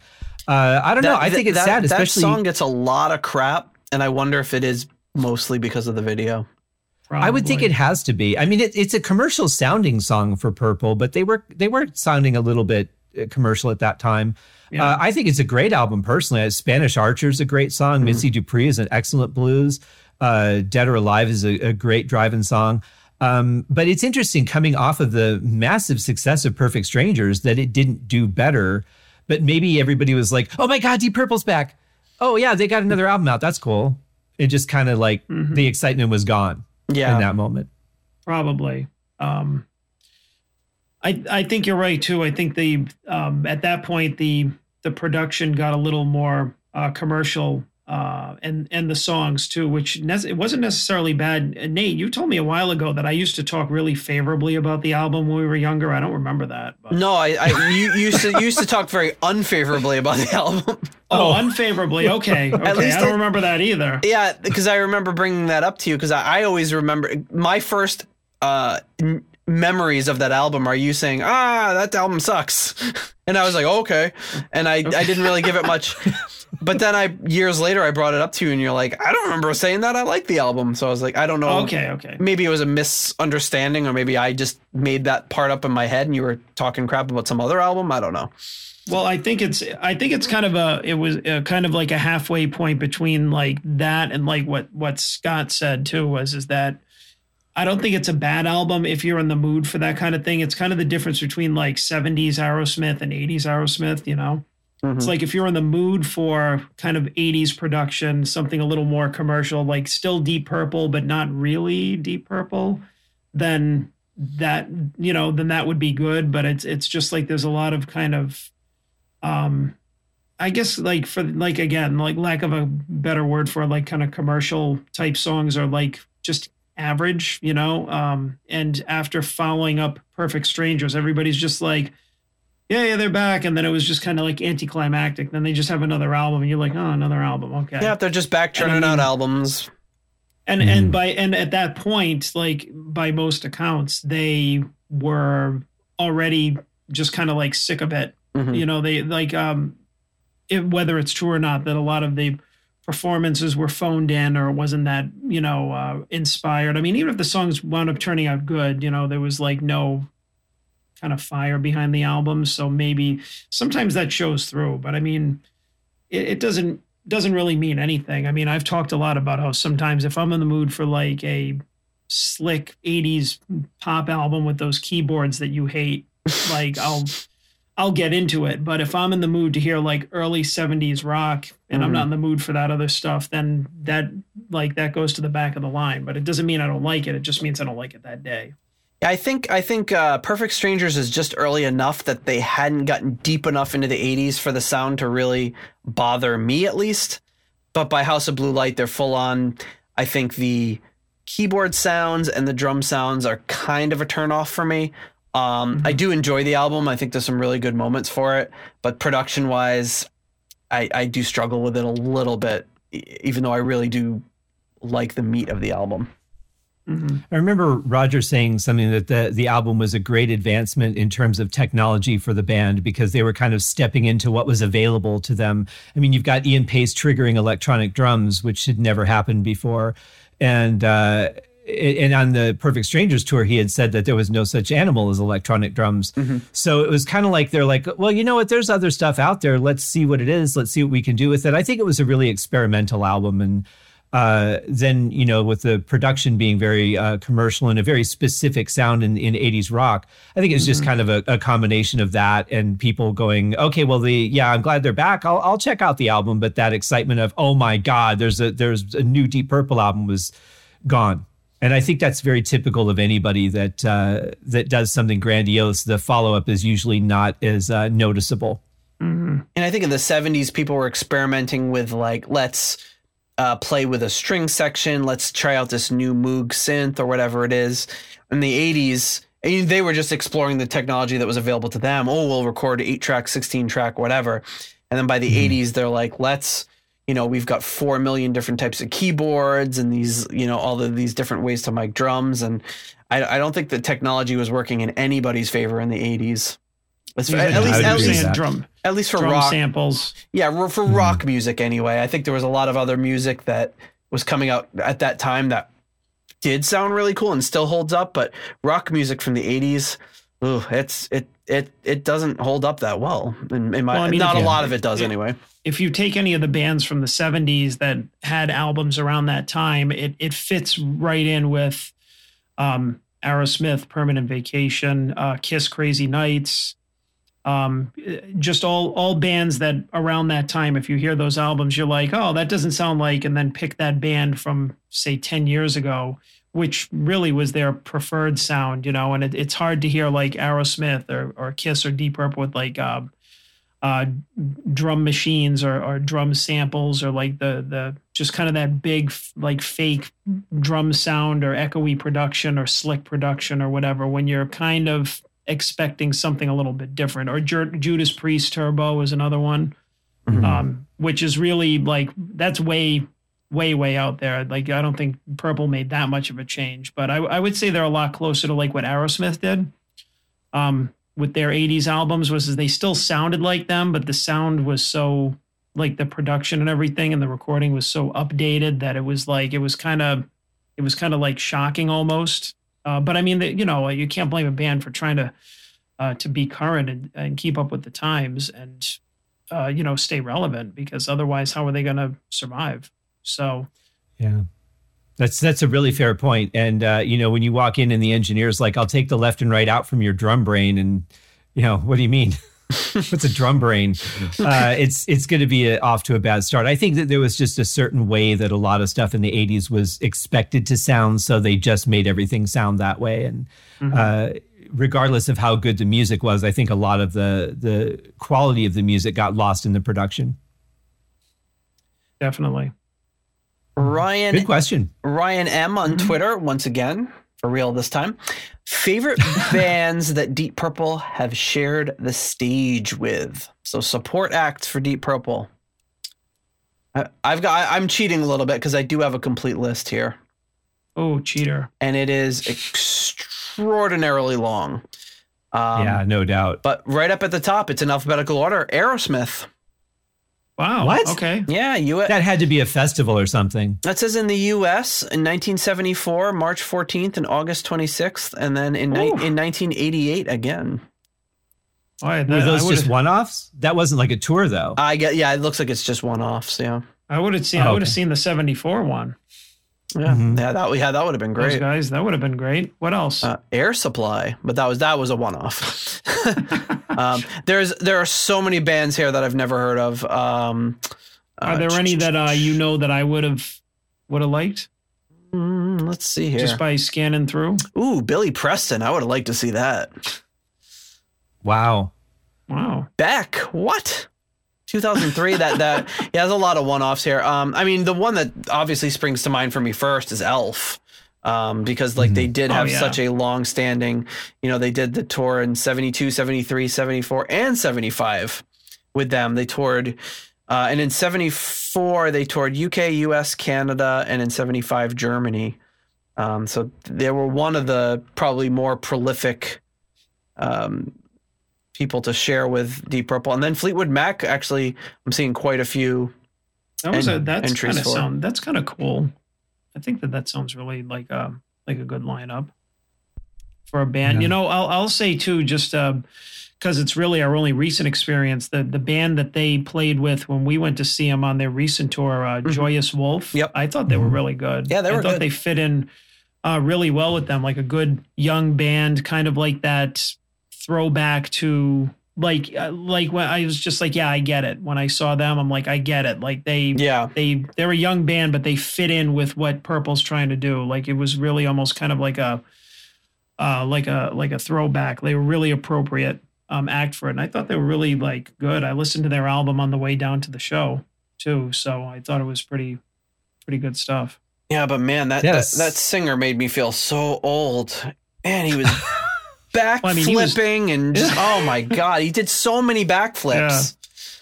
Yeah. That's where they lost me. Was there was way too much, hey, sing along with me to songs that you've never heard, and the backflips and stuff. But I thought they had some really good writing and a solid rhythm section. Yeah, and that singer worked really hard to get to whip the crowd up, like almost too hard. You just want to be like, dude, it's okay, man. It's good. I kind of felt like he was overcompensating a little bit. But when you're an unknown band and you're opening for one of the historically biggest bands in ever, how do you manage that?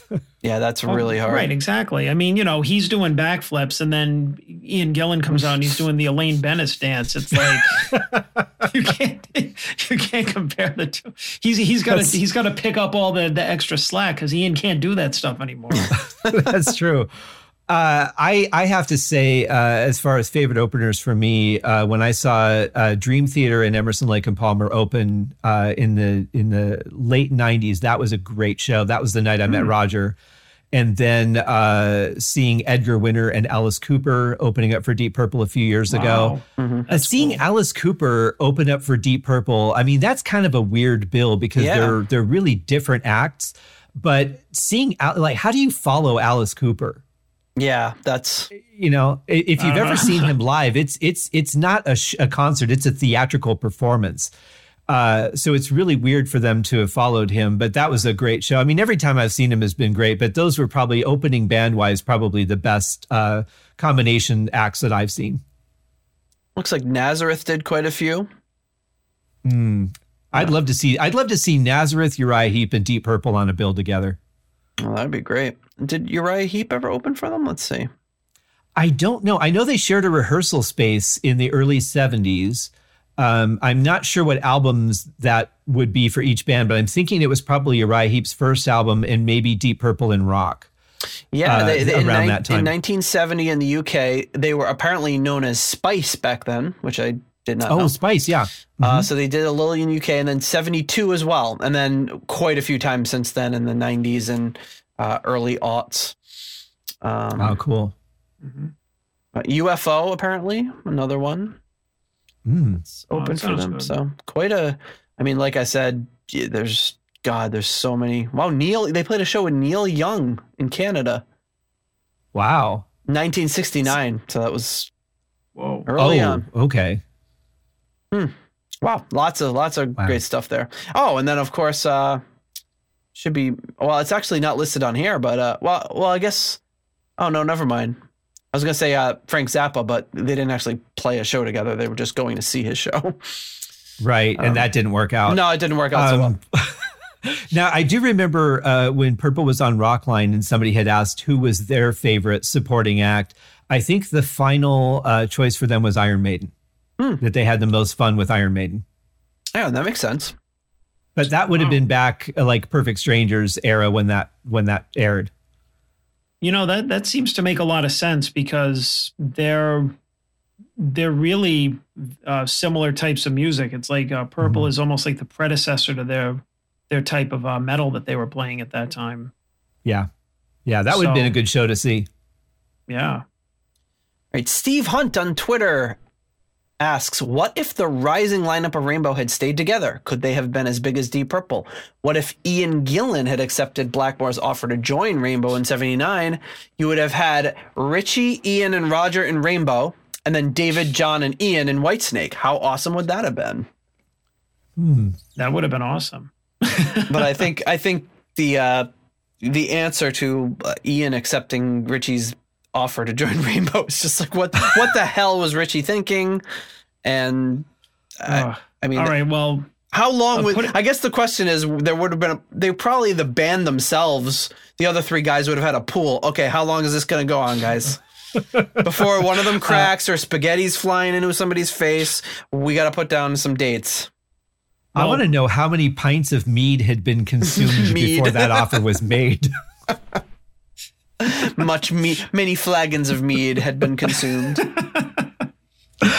I think the thing is now, what time frame was that? Before Graham Bonnet or was that before Joe Lynn Turner? I think it would have been before Graham Bonnet. Yeah, like when Graham Bonnet was after Dio, right? Yeah, right. So Dio left, and they were like, "Oh, I know who we can get to replace Dio. How about my good old friend Ian Gillan?" Richie was heading really towards a more commercial sound, starting with Down to Earth with Rainbow. Yeah. So I don't really know that Gillan would have worked out with that kind of music anyway. He was coming off of all this like jazz fusion, completely out there stuff, and just be like, "Oh yeah, I'm really commercial."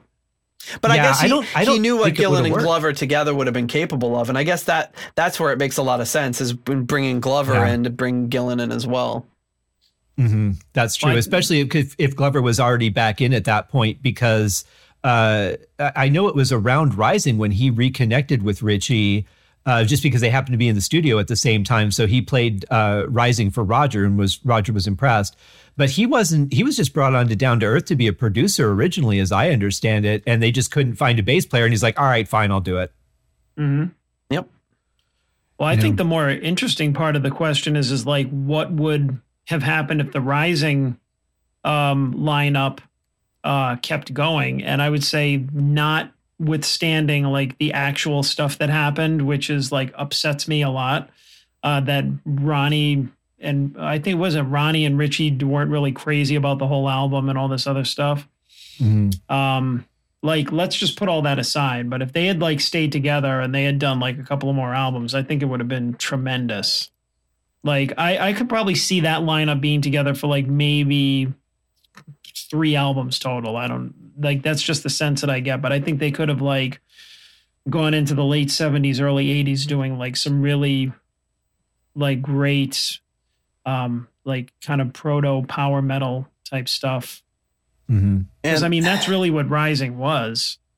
Well, that's Blackmore's probably main fault, at least at this point, is he never he always wants to mix things up, and he'll be the first one to admit that. But at the same time, he never lets a band get enough experience or time together to see what it's really capable of.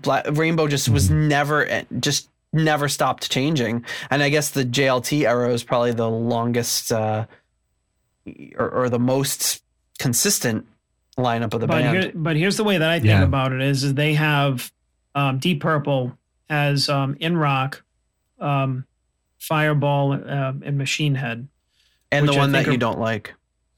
No, but I'm saying those 3 albums together, like those 3, not like withstanding like, you know, the Who Do We Think We Are Concerto before it. Just those 3, I think, are the most like consistent albums. Like you could, like I could listen to any one of them. Maybe In Rock has a little less production on it, but those 3 albums are all like really consistent. And I feel like if he was that consistent with like the Rising version of Rainbow, then I think they could have made like 3 like solid metal albums. I think really, I mean, that one is just influential enough and like just fantastic. It was probably the best Rainbow album, in my opinion, from the early lineups, because I mean, each one was different. I mean, you had the first one, which was kind of a mishmash, and then the Long Live Rock and Roll, which we found out, even though it was good, was really kind of a mishmash of stuff. I didn't even know Richie played bass on most of it. Mm-hmm.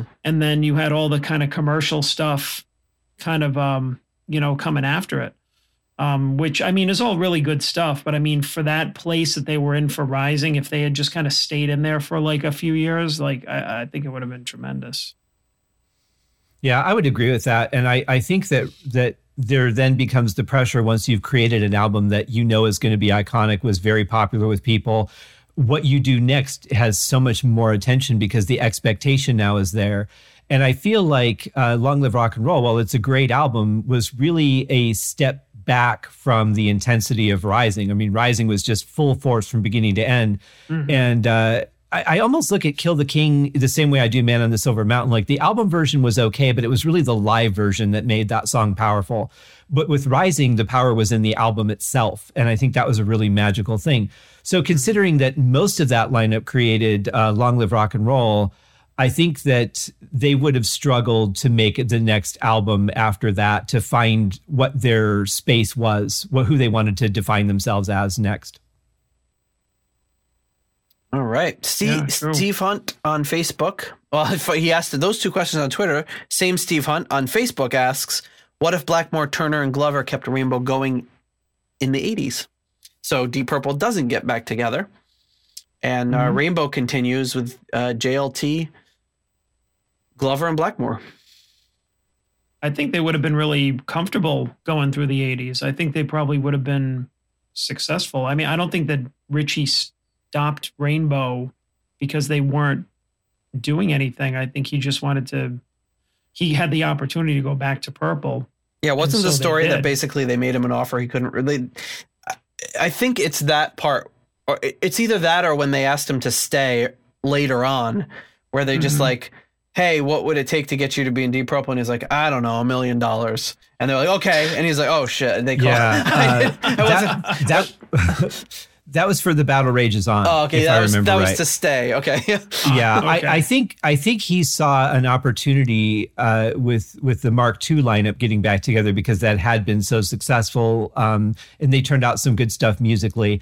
I think the original intent was that he was putting Rainbow on hiatus until he found out where the Purple thing went, and then when he said, "Okay, it's time to make Rainbow again," he's like, "I'll just get all new guys. I'm not going to go back to that." Yeah. What I had. But I think they were in a really good place doing Straight Between the Eyes and then Bent Out of Shape. I think they were on a really good train. They were writing good songs. The sound was good. They were popular. I think that they would have cranked out a few good albums. Yeah, I definitely think they could have sailed through to the mid to late 80s, still making some great albums, and then probably died out in the early 90s. Would have been great if they tried to like go to the grunge phase, like in the Grunge Rainbow. 1992. They have like a rainbow, but it's all like shades of gray. I'm just going to write depressing songs with really low lyrics. Would have been great. Richie has a flannel hat. He doesn't throw his guitar up in the air. He just sets it down and walks away and looks at it longingly. I like a flannel pilgrim hat. A flannel pilgrim hat. He plays everything in drop D tuning, And no one else does. Well, I guess Steve Hunt didn't ask about the 90s, only the 80s. So I guess we'll have to leave it there. Well, they would have made it. Yeah, I think it would have been if, successful. even while that kind of production and everything wasn't necessarily my cup of tea, I think if he had that lineup continue to build, because he really only had 2 JLT albums, because Difficult to Cure, while it was a JLT album, was all written without him. Mostly written without him. He kind of came in almost after the fact, when Graham Bonnet decided he didn't want to continue. So, once again, you've got this lineup that doesn't stick together for very long. You're talking from 81 to 83, essentially. Very short time. Yeah. Two to 3 years. But if they stay together, I mean, the songs, the production, JLT's vocals, it all fit in with that 80s commercial pop mold. And I think, that was his wheel. Like if JLT could have stuck within the whole, he could do anything, because he was a great vocalist. Like particularly if you're talking about that era, like that's the kind of vocalist that you wanted to hear then. So, and he's still good. Yeah. Yeah. Oh, definitely. I would agree with that. Okay. Next question comes to us from Purple Blackers on Instagram. And it is, was this time around material from Saraband that Glenn wasn't supposed to hear? So, this time around, a little background, John Lord's playing the piano in the studio, and Glenn's like, ooh, what's that? And then boom, they collaborate and bang this out. So this question, I guess, was that John working on some material for Saraband that Glenn wasn't supposed to hear? He heard it, and then John said, oh crap, I guess he's going to have to sing this now, and I'll keep the rest of it secret for. I like that idea. he was like, what do we know? I don't know. But I like. I got nothing. I'm glad it worked out the way it did, though, because that's a fantastic song for "Come Taste the Band." It's one of my favorites. It is, as you may know, my favorite Deep Purple song, and that's right. It's and Ray Fenwick's as well. Hey, we got that in common. Yes, that really excited me when he said that. I'm that's a great pick. Me too. I was like, I didn't want to interrupt him, but I was like, oh, it's my favorite song too. like a giddy little schoolgirl. That was a great interview, by the way. I really love that. Oh yeah, it was so much fun talking to him. He's a great guy. Such a nice guy too. Jeez. He asked me for my address the other day. He's like, I'm going to send you something in the mail. I was like, awesome. I don't care. It could be his old socks. I'm like, the fact that he's going to take time out of his day to send us something. Awesome. That's pretty cool. I hope it's Rod Evans. How big is the box? The box, it's moving. I was going to say the yellow suit that he was wearing in that. Oh. Oh my goodness. Now I'm going to be disappointed no matter what he said. Oh, what's this? It's like, a CD. Unreleased material that no one's ever heard. Oh, yawn. I wanted I wanted Rod Evans dressed in the yellow suit. Actually, if it's the ultimate. if it's a performance of his band doing the Child in Time, and then this time around, that would be awesome. I would love to hear that. Oh, that would be great. Yeah, we'll have to play that on the show if it is. Anyway, All right, pressure's on, Ray. But with Saraband, I could see this time around fitting into that kind of groove, or having maybe a little bit more of a kind of Dave Brubeck feel to it or something, playing those chords. But it's possible. It's very possible. It's something he was working on. We will never know. Yeah. Deep Rainbow Snack on Twitter says, I love these names. You guys have to talk about the Babyface project. It's true. We do. Yes. I wanted to hear that. I know. I remember in the mid 90s being on Highway Star and other like GeoCity sites or whatever, and just finding out, this Babyface project. And at the time not being sure, thinking, oh my God, there were albums that this power trio had done. And I can't believe it. Phil Lynott and Blackmore and Pace. Like, I've got to hear this. And searching the web and not being able to find anything, of course, because nothing was ever released. But apparently they say that the tapes exist, just nobody knows where they are, or they might be in Ian Pace's collection of junk that he's going through. Wouldn't that be great? He's got this new YouTube channel. If he just was released, by the way, here's some of the Babyface project. I think the world would explode if he did that. At least our world. It's funny that you say that, because as soon as he talked in one of the videos about, we're going through footage and seeing what we think would be releasable, I'm like, the first thing that came to my mind was Babyface. I'm like, please, I will pay you to mix it down. I don't care. Let's get that heard. Well, I think the sad part is I think we'd probably be pretty underwhelming. Well, I think it would be interesting, though, just to hear it, because they were really just like feeling their way around. So it's not like they were recording finished songs, but just hearing how they interacted together, because Phil was not the greatest bass player at that time. So I would just be curious to hear what the sound was like and where it was headed. And did he do any vocals or? Yeah, that would be. I would be happy to hear any of that. So that'd be great. Yeah. All right, so that wraps up the proper questions, but now we have what is known in the business as the Peter Gardot lightning round. Peter sent Here we go. Via email sent a list of questions. So of course he did. Peter. Only some of them having anything to do with Deep Purple. And did some of them have to do with Caldor by any chance? The first one, yes. So I'm good. Unfortunately, unless some of these retail chains were, some of these are gonna be a little lost on you, Scott. Just a couple of them, but it's a lightning round, so it shouldn't be too bad. That's right, I'm used to it. Some New England specific stuff. So, question number 1: Strawberries, Zare, Caldor, Newbury Comics, or other places for the best place to get new stuff in the 80s and 90s. What do you think, John? Which one? Yeah, what would be your preferred retail establishment for getting new CDs in the 80s and 90s? Tapes and CDs, I guess. I mean, out of all those, I went to Strawberries and Newbury Comics. Newbury Comics more in the 90s. But I don't think like the other things, and like the stuff that was in the mall was like it was FYE, but it was something before that. I think it was called like Tape World or something. Oh yeah, I think that's where I got the first Rainbow album. Yeah, they had like there was a place at the Lincoln Mall, right? Yeah, Lincoln Mall or Warwick Mall, Tape World. There was this other place too.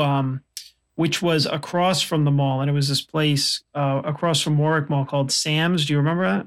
Mm-hmm. It was like a little record store, and then there was it was kind of like that's where I got the first like, Blackmore's Night album when it was released. Yeah, independent places. So there were these two places like right next door to each other. And there's one place, Sam's, which was just like you walked in and it was one of those places where it seemed like the ceiling was caving in on you with like CDs and cassettes and everything. And there was this guy who was up on a podium and he had a big Bob Ross afro. And he was always seemed like he was in a bad mood. But not only did he have things like on the release dates, but it was at least $2 or $3 cheaper than the mall. And he had all the Japanese imports for like purple stuff, which was. And you go in and you just be like, "Oh, do you have the new Dio?" And he'd just be like, "Next week." You know, like he's like, "I don't need your fucking business," you know. And then, you know, a scared 16-year-old me with a jean jacket would run out and go next door to this place called Rock City. Which had posters and collectibles and like T-shirts and stuff. So they didn't sell like that one place. They sold just the tapes, and this place next door sold like the memorabilia. And I could still picture it in my head, but I can't remember for the life of me if it was like real like memorabilia or if it was just kind of like crap, you know, like Spencer's type crap. But but anyway, those were definitely my preferred places. And then of course going to the mall because I would scour any record stores. There was one in the Emerald Mall too, Nate, but I can't remember the name of it. I just remember like the pink neon sign. I don't remember. But anyways, what about you, Scott? Where did you get your stuff in the 80s and 90s? Well, I feel like I'm really missing out now. That sounded like a really cool place to go hang out. Yeah. We had a couple of independent stores that we had one that I can't remember the name of it, but they rounded their prices so that everything came out to an even dollar, which was nice. And they had a lot of rarities there in that store. And this was a great time because back then we didn't have the internet. So we had to get a book that would show you all the records that had been released and hope that they got them all right. And so you could find out what was out. And we used to go to record shows that would come around. But there was a chain called Harmony House in Michigan where I grew up just outside Detroit at the Macomb Mall. And that was pretty much where we would go to get everything. And then, you know, if a new album was coming out, we would call and have a copy reserved or, you know, do a special orders for some of the things that they could get a hold of. But yeah, it was just the one giant record store in the mall. All right. Oh, cool. I'd say of the things that Peter sent, Newbury Comics would probably be my favorite, but also Sam's, like John said. And then we would drive up to Boston to go to Tower Records every so often. And then there was also a really good, some really good bookstores up there that had all the imports from the UK, which was really good. Nice. All right. Lightning round question number 2, the Gardeau Lightning Round, sponsored by Peter Gardeau. Number 2, your father's feet or your father's back? Back. John, feet or back? Death. Oh, geez. I don't know. Is there a panic button to this quiz? I don't know what we're doing with the feet or the back, but I'm gonna go with feet. I don't know. You know what? Unless it's touching them, in which case I'll probably go with back. Probably back because when I was a kid, my dad would hurt his back and he would ask me to like rub his back. He would frequently say like he would say kiss my feet and I'd be like, yeah, over my dead body. He was joking, but I was like, just the thought of it made me recoil. So fair enough. All right, question number no one's feet. Question number 3. This is very Rhode Island specific, so I apologize. Misquamicut Beach or Watch Hill Beach or other? John? Other? Yeah, Second Beach. Second Beach? Yeah, that's in not Newport. What's the town next to it? I always forget. Narragansett? No. Middletown? Middletown, that's it. Yeah, Second Beach, Middletown. It's one of my favorites. I don't know, but I'm gonna select other because I've never been there, and I'm writing in Newport Beach because that's where I go one day before NAMM. Nice. There you go. Nice. I'm going to go with Misquamicut because I feel like if you're in Rhode Island, it has to be a beach that has a Native American name. And then also Watch Hill. I mean, come on, that's where all the real rich people go. And it's, I'm a man of the people, so I'm a Mesquamicut sort of guy. Number 4, best show at Great Woods or Tweeter Center or whatever it is now. So this was a big outdoor venue.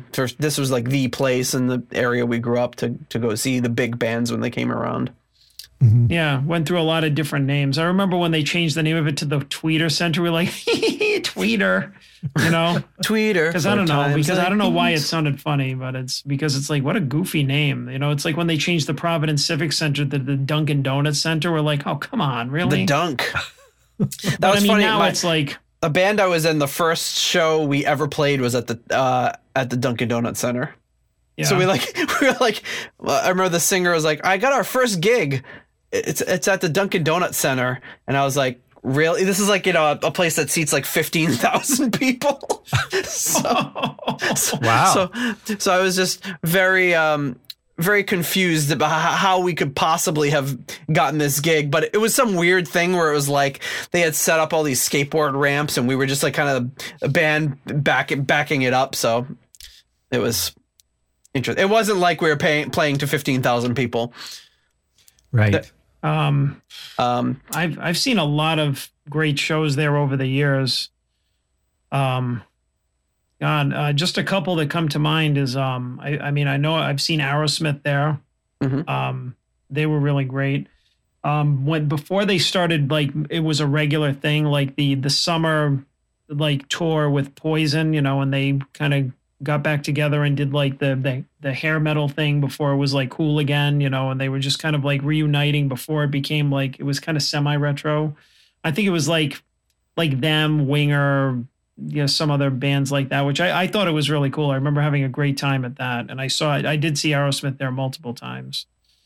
And I think I went to like a Ozfest. I think. I can't remember. Somebody might have like dragged me along, because it's not really, except for Ozzy, not really my scene. Yeah, I know I'd been there many times. The only one I can remember, though, is what I've talked about on the show, is going with you to see B.B. King there. That's the only one that jumps out at me. But that was a good one. You know what? Come to think of it, I did see Deep Purple there. Now that I can't remember what tour it was, but it was definitely. Really? I just remember like. It was maybe early 2000s. Okay. So I mean, I did see them back then, and I just remember Ian Gillan coming out and and I wasn't ready for it. Like, his hair was short. He was wearing like all white, like he looked like he just like came back from like the friggin' beach or something. He had on like sandals or whatever, and I'm like, what the hell is going on? Like, I wasn't into it. But I don't know if I still have my ticket stubs saved. So, I mean, I could see what year it's from even, because I saved all of my physical ticket stubs. Yeah, we need you to follow up with us on which tour that was. Scott, what was the big venue in Michigan where you would go see folks? That would be Joe Louis Arena, which is where the Detroit Red Wings played. First concert I saw there was Deep Purple and Girls School. I saw Alice Cooper there on the Raise Your Fist and Yell tour with Fraley's Comet opening, which was pretty interesting. Nice. I did not know at the time that Kip Winger was the bass player for Alice Cooper. Nice. And that was a great show. And that was on Halloween night. Oh, wow. That's cool. Alice Cooper on Halloween. That's like you can't beat that. Yeah. No, that was awesome. Right. He didn't know he was heading for a heartbreak. So yeah, growing up, that was the venue. But those were the only two. And I saw Deep Purple with on House of Blue Light, but I can't remember who was opening. Maybe that was Fraley's Comet. No, that was Bad Company. Bad Company opened for Deep Purple on that tour. Nice. Yeah, so a couple good shows there anyway. Yeah, I'm consulting the list. I don't see Fraley's Comet, so you're right. Okay. Next up, I think this is the last Rhode Island centered one. Did you ever see a show at Lupo's Heartbreak Hotel in Providence, John? Yes. Oh man, this is so long ago. The only one that really comes to mind was Little Richard. Really? You saw Little Richard? Yeah. Wow, how was that live? Yeah, he was something else, and we're talking like Little Richard in a club.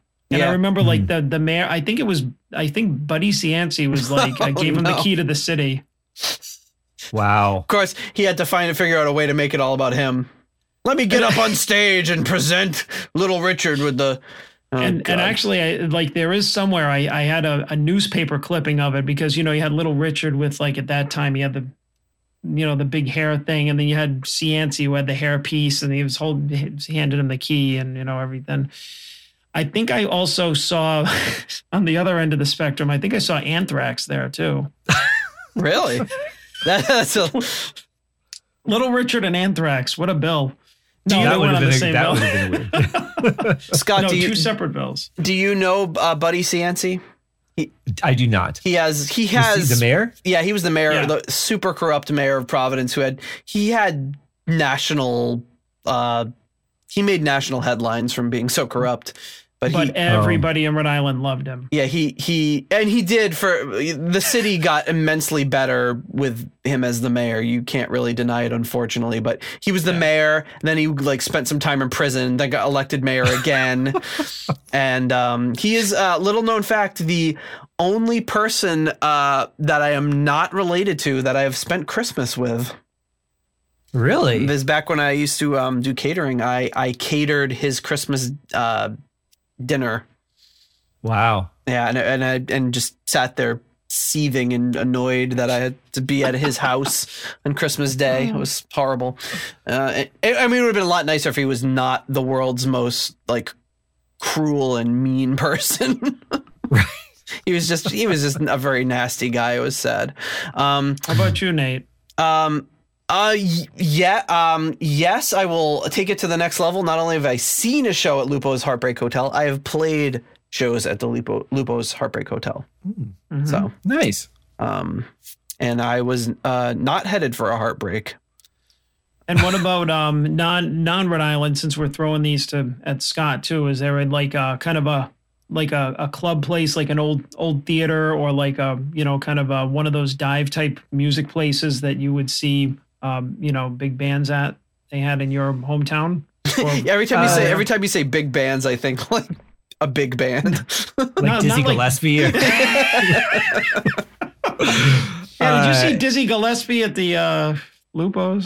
I did not, but I did find out that my great uncle Richie used to play with Benny Goodman whenever he would come to Ohio. Oh, I don't know how often Benny Goodman would come to Ohio, but apparently he would call my great uncle Richie and to jam with him. I not in Detroit, because I left. That was a city that you really didn't go out unless at night, unless you really wanted to. So I was a little bit young when we left there, so I didn't get to see any bands like that there. In Colorado, I probably did, but nothing's coming to mind. I know that Dio played a little club called the Rack and Roll, which was like a pool hall with a small stage that my friends would play at sometimes. And I did not know until the next day that he was there. I was so bummed. Oh man. So bummed. That was wild. In an intimate setting like that would have been an awesome place to see him play.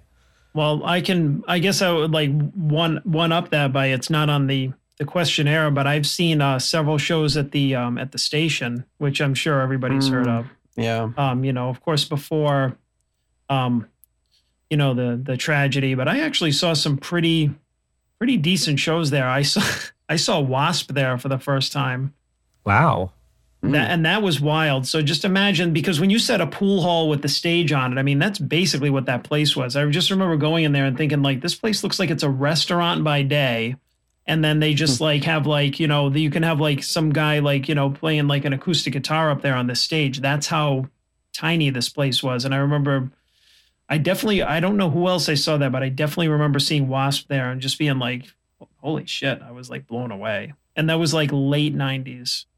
Mm-hmm. Well, when I saw Gillen's Inn, it was at this place in Arizona called the Venue of Scottsdale. And It's almost like these old cobblestone streets, and it's just kind of one, and the stage is at the end, and then they have shops and stuff. But that was a very intimate setting, and I really didn't know what to expect for a solo tour from him. But it was packed, absolutely packed, and a great show. But I love seeing bands in the big arenas. I love seeing them get the crowds that they deserve. But I really kind of like those intimate settings. Even the House of Blues here is not that big, where I just walked right up and I was at the front of the stage for the whole show. Yeah, I agree. I really enjoy the more intimate venues as well. Mm-hmm. Yeah, cool. All right. Next question, number 6. Chock full of nuts or Sanka? Sanka's instant, isn't it? You guys don't even drink coffee. No, I don't. No. I don't. But when I did, I think I would go for chock full of nuts. In fact, I had gone for chock full of nuts. Yeah, dealer's choice, whatever you want. Yeah, I'm a big coffee drinker. I haven't had Sanka in probably 2 or 3 decades, so I would give chock full of nuts a whirl. Yeah, I feel like Sanka is like the kind of Italian household staple. I'm sure it was around my parents' house. So. Yeah, I just always just kind of hang around. I guess I'll go with Sanka. Hey, you want some Sanka? When you're not even calling it coffee, that says it all. Oh yeah, it's always you want some Sanka. Yeah, Who wants some Sanka? Yeah, no one says, hey, who wants some Maxwell House? They're like, who wants coffee? Yeah, exactly. Exactly. Maxwell House doesn't have the same clout as Sanka. You just want to be showing Apparently off. Not, hey guys, yeah. I have Sanka. All right. I don't know if you know this. Yeah, you better have tickets. Okay, Gardo, lightning round question number 7. If the president nominated Joe Lynn Turner for the post of United States Rock and Roll Protector, would you object? I don't know what rock and roll protector means exactly. Is that like the Space Force, but for music? Sure. I would say it's probably the coolest thing that the president has done, and I would vote for it. Vote for? Well, I guess you couldn't vote for it. It would just happen. You just. I would be in favor of it. I'd give it the thumbs up. I'd be like, all right. So is it someone to protect to keep rock and roll alive and make sure it flourishes? Sure, I mean, there's a lot worse choices. You know, I mean, he could have said I don't know, that guy from Sugar Ray or something. I mean, you know, with the great sponsorship that Joe Lynn Turner has given the Deep Purple podcast, how do you not get behind a guy that can sing, you know, a song about a toy and then a song about cereal and then a song about, you know, like Depends Undergarments and just go from one to another so brilliantly and flawlessly? How do you not get behind? Yeah, that? we're kind of locked in. We have to support our corporate overlord. That's right. Gardo, lightning round question number 8. If Carlos Santana replaced Ritchie Blackmore in Deep Purple in 1994, would they have renamed the band Deep Santana or Purple Santana? Would it have worked? What do you think? John, I'm going to let you take this one first. As these questions go off the rails. Yeah, this is totally off the rails. That actually sounds really kind of interesting because like in the early 90s, like Santana was kind of hot again, you know. Oh yeah, he was doing smooth and like, you know, he was kind of commercial and everything. I think he would have fit in. Oddly enough, like I think it would have been a weird like kind of like 6 months Satriani kind of deal. Then it would have been like, you know, and like Gillan could have brought the congas back out and yes, you know, they could have called it, you know, Deep Purple Mark Siete or something like. I don't know. I don't know. What did he say? Deep Santana or Purple Santana? I like it. It has to end with Santana. How about right? Yeah. What about Carlos Purple? I think Purple Santana sounds kind of filthy. I don't know why. Well, so does Deep Carlos. I don't know. I go with Purple Santana just because, like, I don't know. That's where I'm headed for no apparent reason. It could be like Carlos Morado or something. I don't know. There's a lot of different. Carlos has a residency at the House of Blues here in Vegas, and I went down to see it. And sad to say, it was one of the only shows I've ever walked out of. Really? part of it was because the mix was terrible. All the percussion was drowning out the guitar, so you couldn't really hear what Carlos was doing anyway. Yeah. But it was more of just like a jam than an actual show. They weren't really playing songs so much as just playing. And just a big drum circle.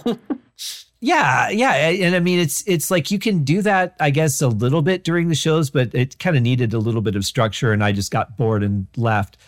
I don't know. The closest I would think that they ever got to that would be a song called Doing It Tonight, which was on the Bananas album, which is a little bit down the line from where you guys are at. It's a little bit islandish, I want to say. It's like a rock version of island music. But I can't hear that any more than I can hear Paul Rogers singing with the band.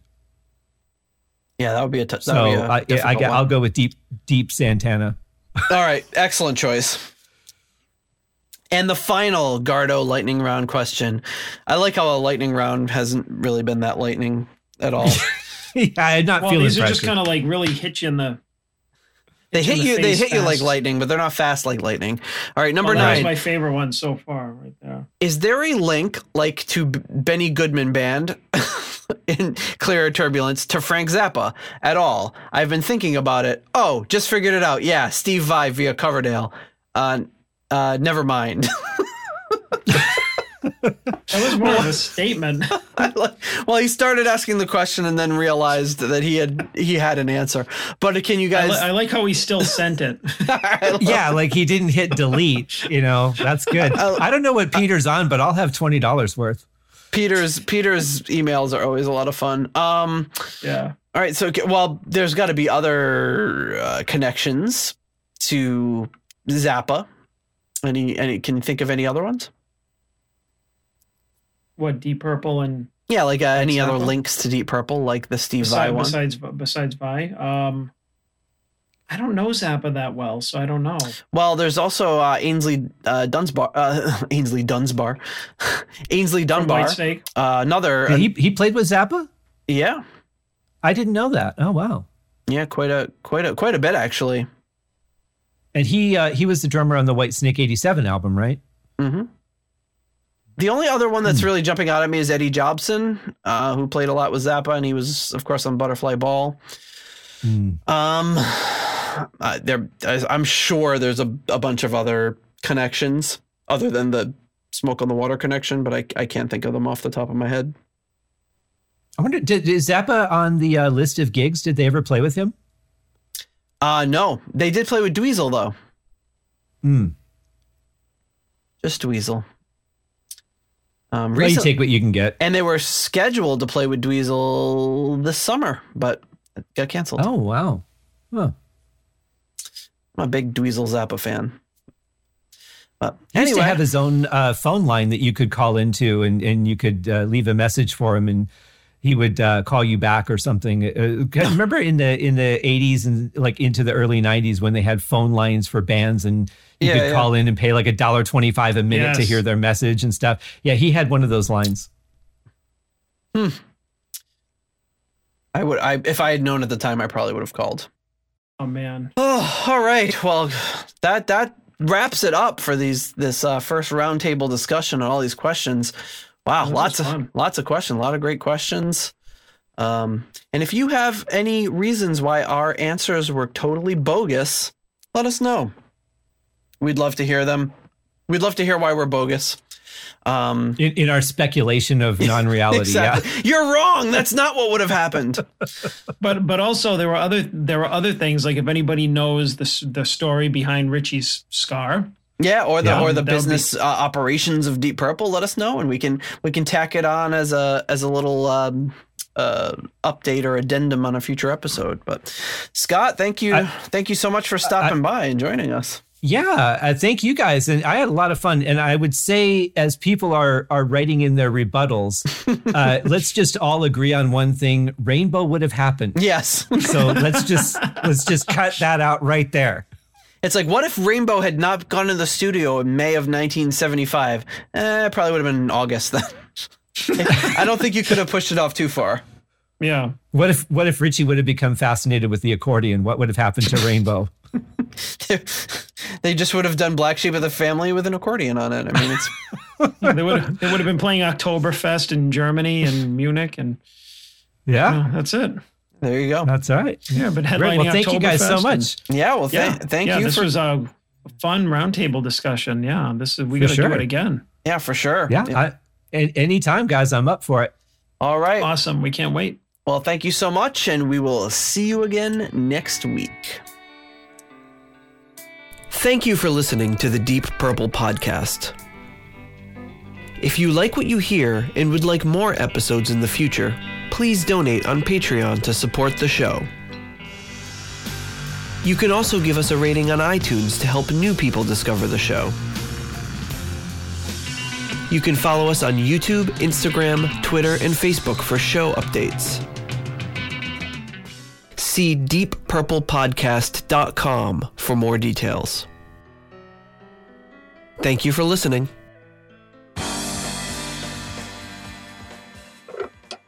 Just funny because I've been like peeing all day, but I haven't had to go. I just need to Do you just have a special chair? Or? He's been peeing through this entire episode.